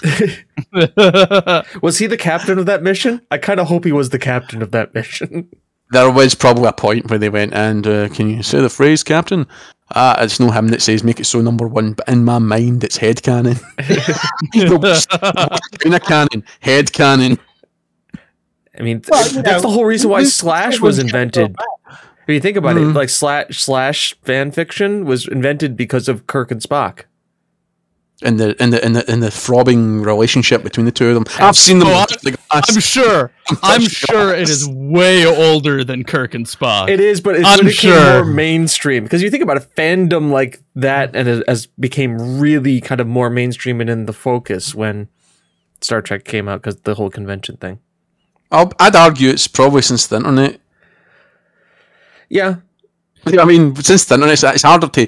I'd argue earlier. I would argue well earlier. And fanzines, you know what I mean? Fanzines are... Well, obviously fanzines are a big thing now because there's lots of different gaming fanzines. This is never going to end, boys. This is fucking never going to end. Someday, but there's a big whole gaming fanzine thing where there's lots of switchings. There's fucking retro FPS fanzines. There's hundreds of it. But that's in this day and age, whereas back in the day, I think it was probably harder to, unless you looked in the back of the dodgy pages in the paper and it's like, "Do you have a burning desire to see what happened to Spock and Kirk after Star Trek The Voyage Home? I've penned a novel." I would argue, I would argue that fandom and slashfic harkens back well older to some ancient, some writings within like the Renaissance, because there are some spicy takes about some shit. Joan of Arc and Henry V. Well, that's a whole. Napoleon being a small man was made out of a satirical cartoon, wasn't it? That's fan fiction, wasn't it? So yep. That's fan fiction for you right there. So yeah, it's always been there. Do you know what I mean? Everybody's had a rule. What is it? Rule 42, 32, 62, 72? 34. It's 34. I have that number. I'll just keep saying numbers. I'll just keep saying numbers till I get there. 247. 7,816. Rule 1,340 points. /4. I don't know all the internet rules. I just know that I break half of them and other half of them I know don't want to know. precisely too. I'm just here to break rules, not maintain them. It's not my job to maintain rules. Exactly. Rules are for the rulish, not me. I'm not rulish. Rules are for the ruling class. We are not part of that. So rules are for the straight edgers. I'm not a straight edge. This feels like it's going into Clerk's territory. Can I get a fag? You're a fag. Fag's a cigarette. You're a cigarette. And on that note. Well, gentlemen. It's time to sink this submarine. Open the windows as we play a sweet, sweet song as we go down. Like me, we'll go down clean. If you're playing the bingo game at home, this is Will getting us to do the wrap up sign. He's like, I really need to go to pee. I don't need to pee. Why must I go and pee? Please, buddy, please, I need to go for a piss. We gave you a bottle. God damn it, use it. That's why it's a resealable thing. It's just iron brew anyways. You're pissing out what you drank. Just put it back in the same container. We've all seen the rusty brown water. You're not hiding it from anyone. Yeah, we'll just give it away in small cans. How do you think the toilet? Gamer bathwater? Do you think every 6 months it keeps dissolving the fixings? Oh, gamer bathwater! Jesus Christ! Oh, jeez. That was a very weird one. It was just an episode in loneliness for some people. We've gone too far. Every night, I let hundreds of gallons of dirty dishwater go away, which I've washed my dishes in. If anybody wants some, you're not getting any. It's mine. It's a hot commodity. Yeah. I take showers, so they can't get my bath water. Just imagine they cloned me. That'd be dangerous. That's the thing. It's like it was the fact is it was a con in the century. It's just a con. It's just snake oil, but snake oil sounds cooler than bathwater. We ran tests, and it proved there was no DNA in this water. No shit. They just got a bunch of Persil, fucked it in a tub, shook it up, and bottled it. You know what I mean? Oh, but. Like, unless they have the specific person's DNA somewhere, there's no way to tell whose it is. Unless I've got a bucket of water and I drown you in it, that's the only way I'm going to know. It's the only way to be safe. It's like nuking them for space. You just need to hit them with a bucket. Just bucket them. Oh, Jesus. Okay. And on that note, have a jolly good bucketing. Well, thank you very much for being on the show today, dude. Not a problem. I will go honest. I'm not just filling time because I'm bored at work today. I'm on. I'll go. It's like, I've still got an hour. Shit. Well, I'm here to at least 10:30, so. Oh. Where do they? It makes a difference. Since Will wants to do the wrap up, I will start doing it. Where can they find you? Where can plug yourself? Now's the time. Plug. When the sun is high in that old sky, and once every night when the moon hurls white, you can see. This is really good for being off the cuff. You can see me riding a horse across the moors. Now, freeway laddies come together. You can find me on Twitter under Fury A for A, C for C, and the number 3 for free. Furious. I was cool once as a kid, and I thought it'd be funny, and then I realised it was one too many puns for one username, and then I've stuck with it the rest of my life. I write for the Scottish Sun. You can find me online, but only on the Scottish Sun's website, not on the actual Sun's website, because I'm nothing to do with them. You can find me in print and the Scottish Sun as well every Friday. We did a EGX roundup, and if you're under the age of 14 or above the age of 5, you can find me writing The Moon, which is a kids-orientated gaming section, every Tuesday, and funnily enough, The Moon. They're really creative with it. I work for a company that has a paper called The Sun, The Moon, and The Earth. Yeah, I know. Top shelf concept. What's next? Morning bed stroking, wasn't it? So what should we call this then? I know. What's next? The Mercury. Bear in mind, I tried to pitch a gaming magazine once called Respawn, and every high-ranking officer went to me, but what does respawn mean? I'm just telling you, if they decided to go with the Mercury, it'd have to be a based one. It's all about fish. Oh, he's pulling it right back! He's in there with the pull back to the fish! He's winning extra points. He's going for the top prize, I think. But yeah, you can find me anywhere under Furious on the internet's the moon, or like I say, when the moon is high in the sky. I would have made a McCree joke, but we don't call him McCree anymore. Let's blame Activision. Good night. It's high moon somewhere in the world.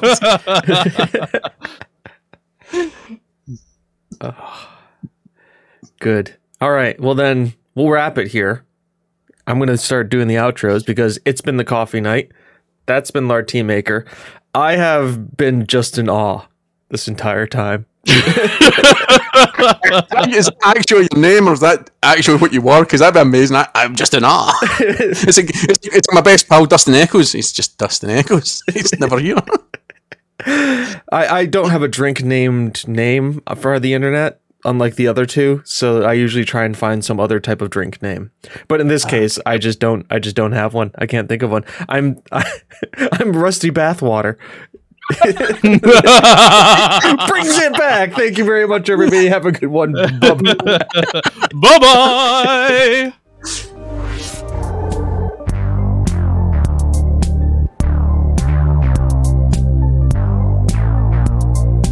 One, two, one, two, one, two, one, two.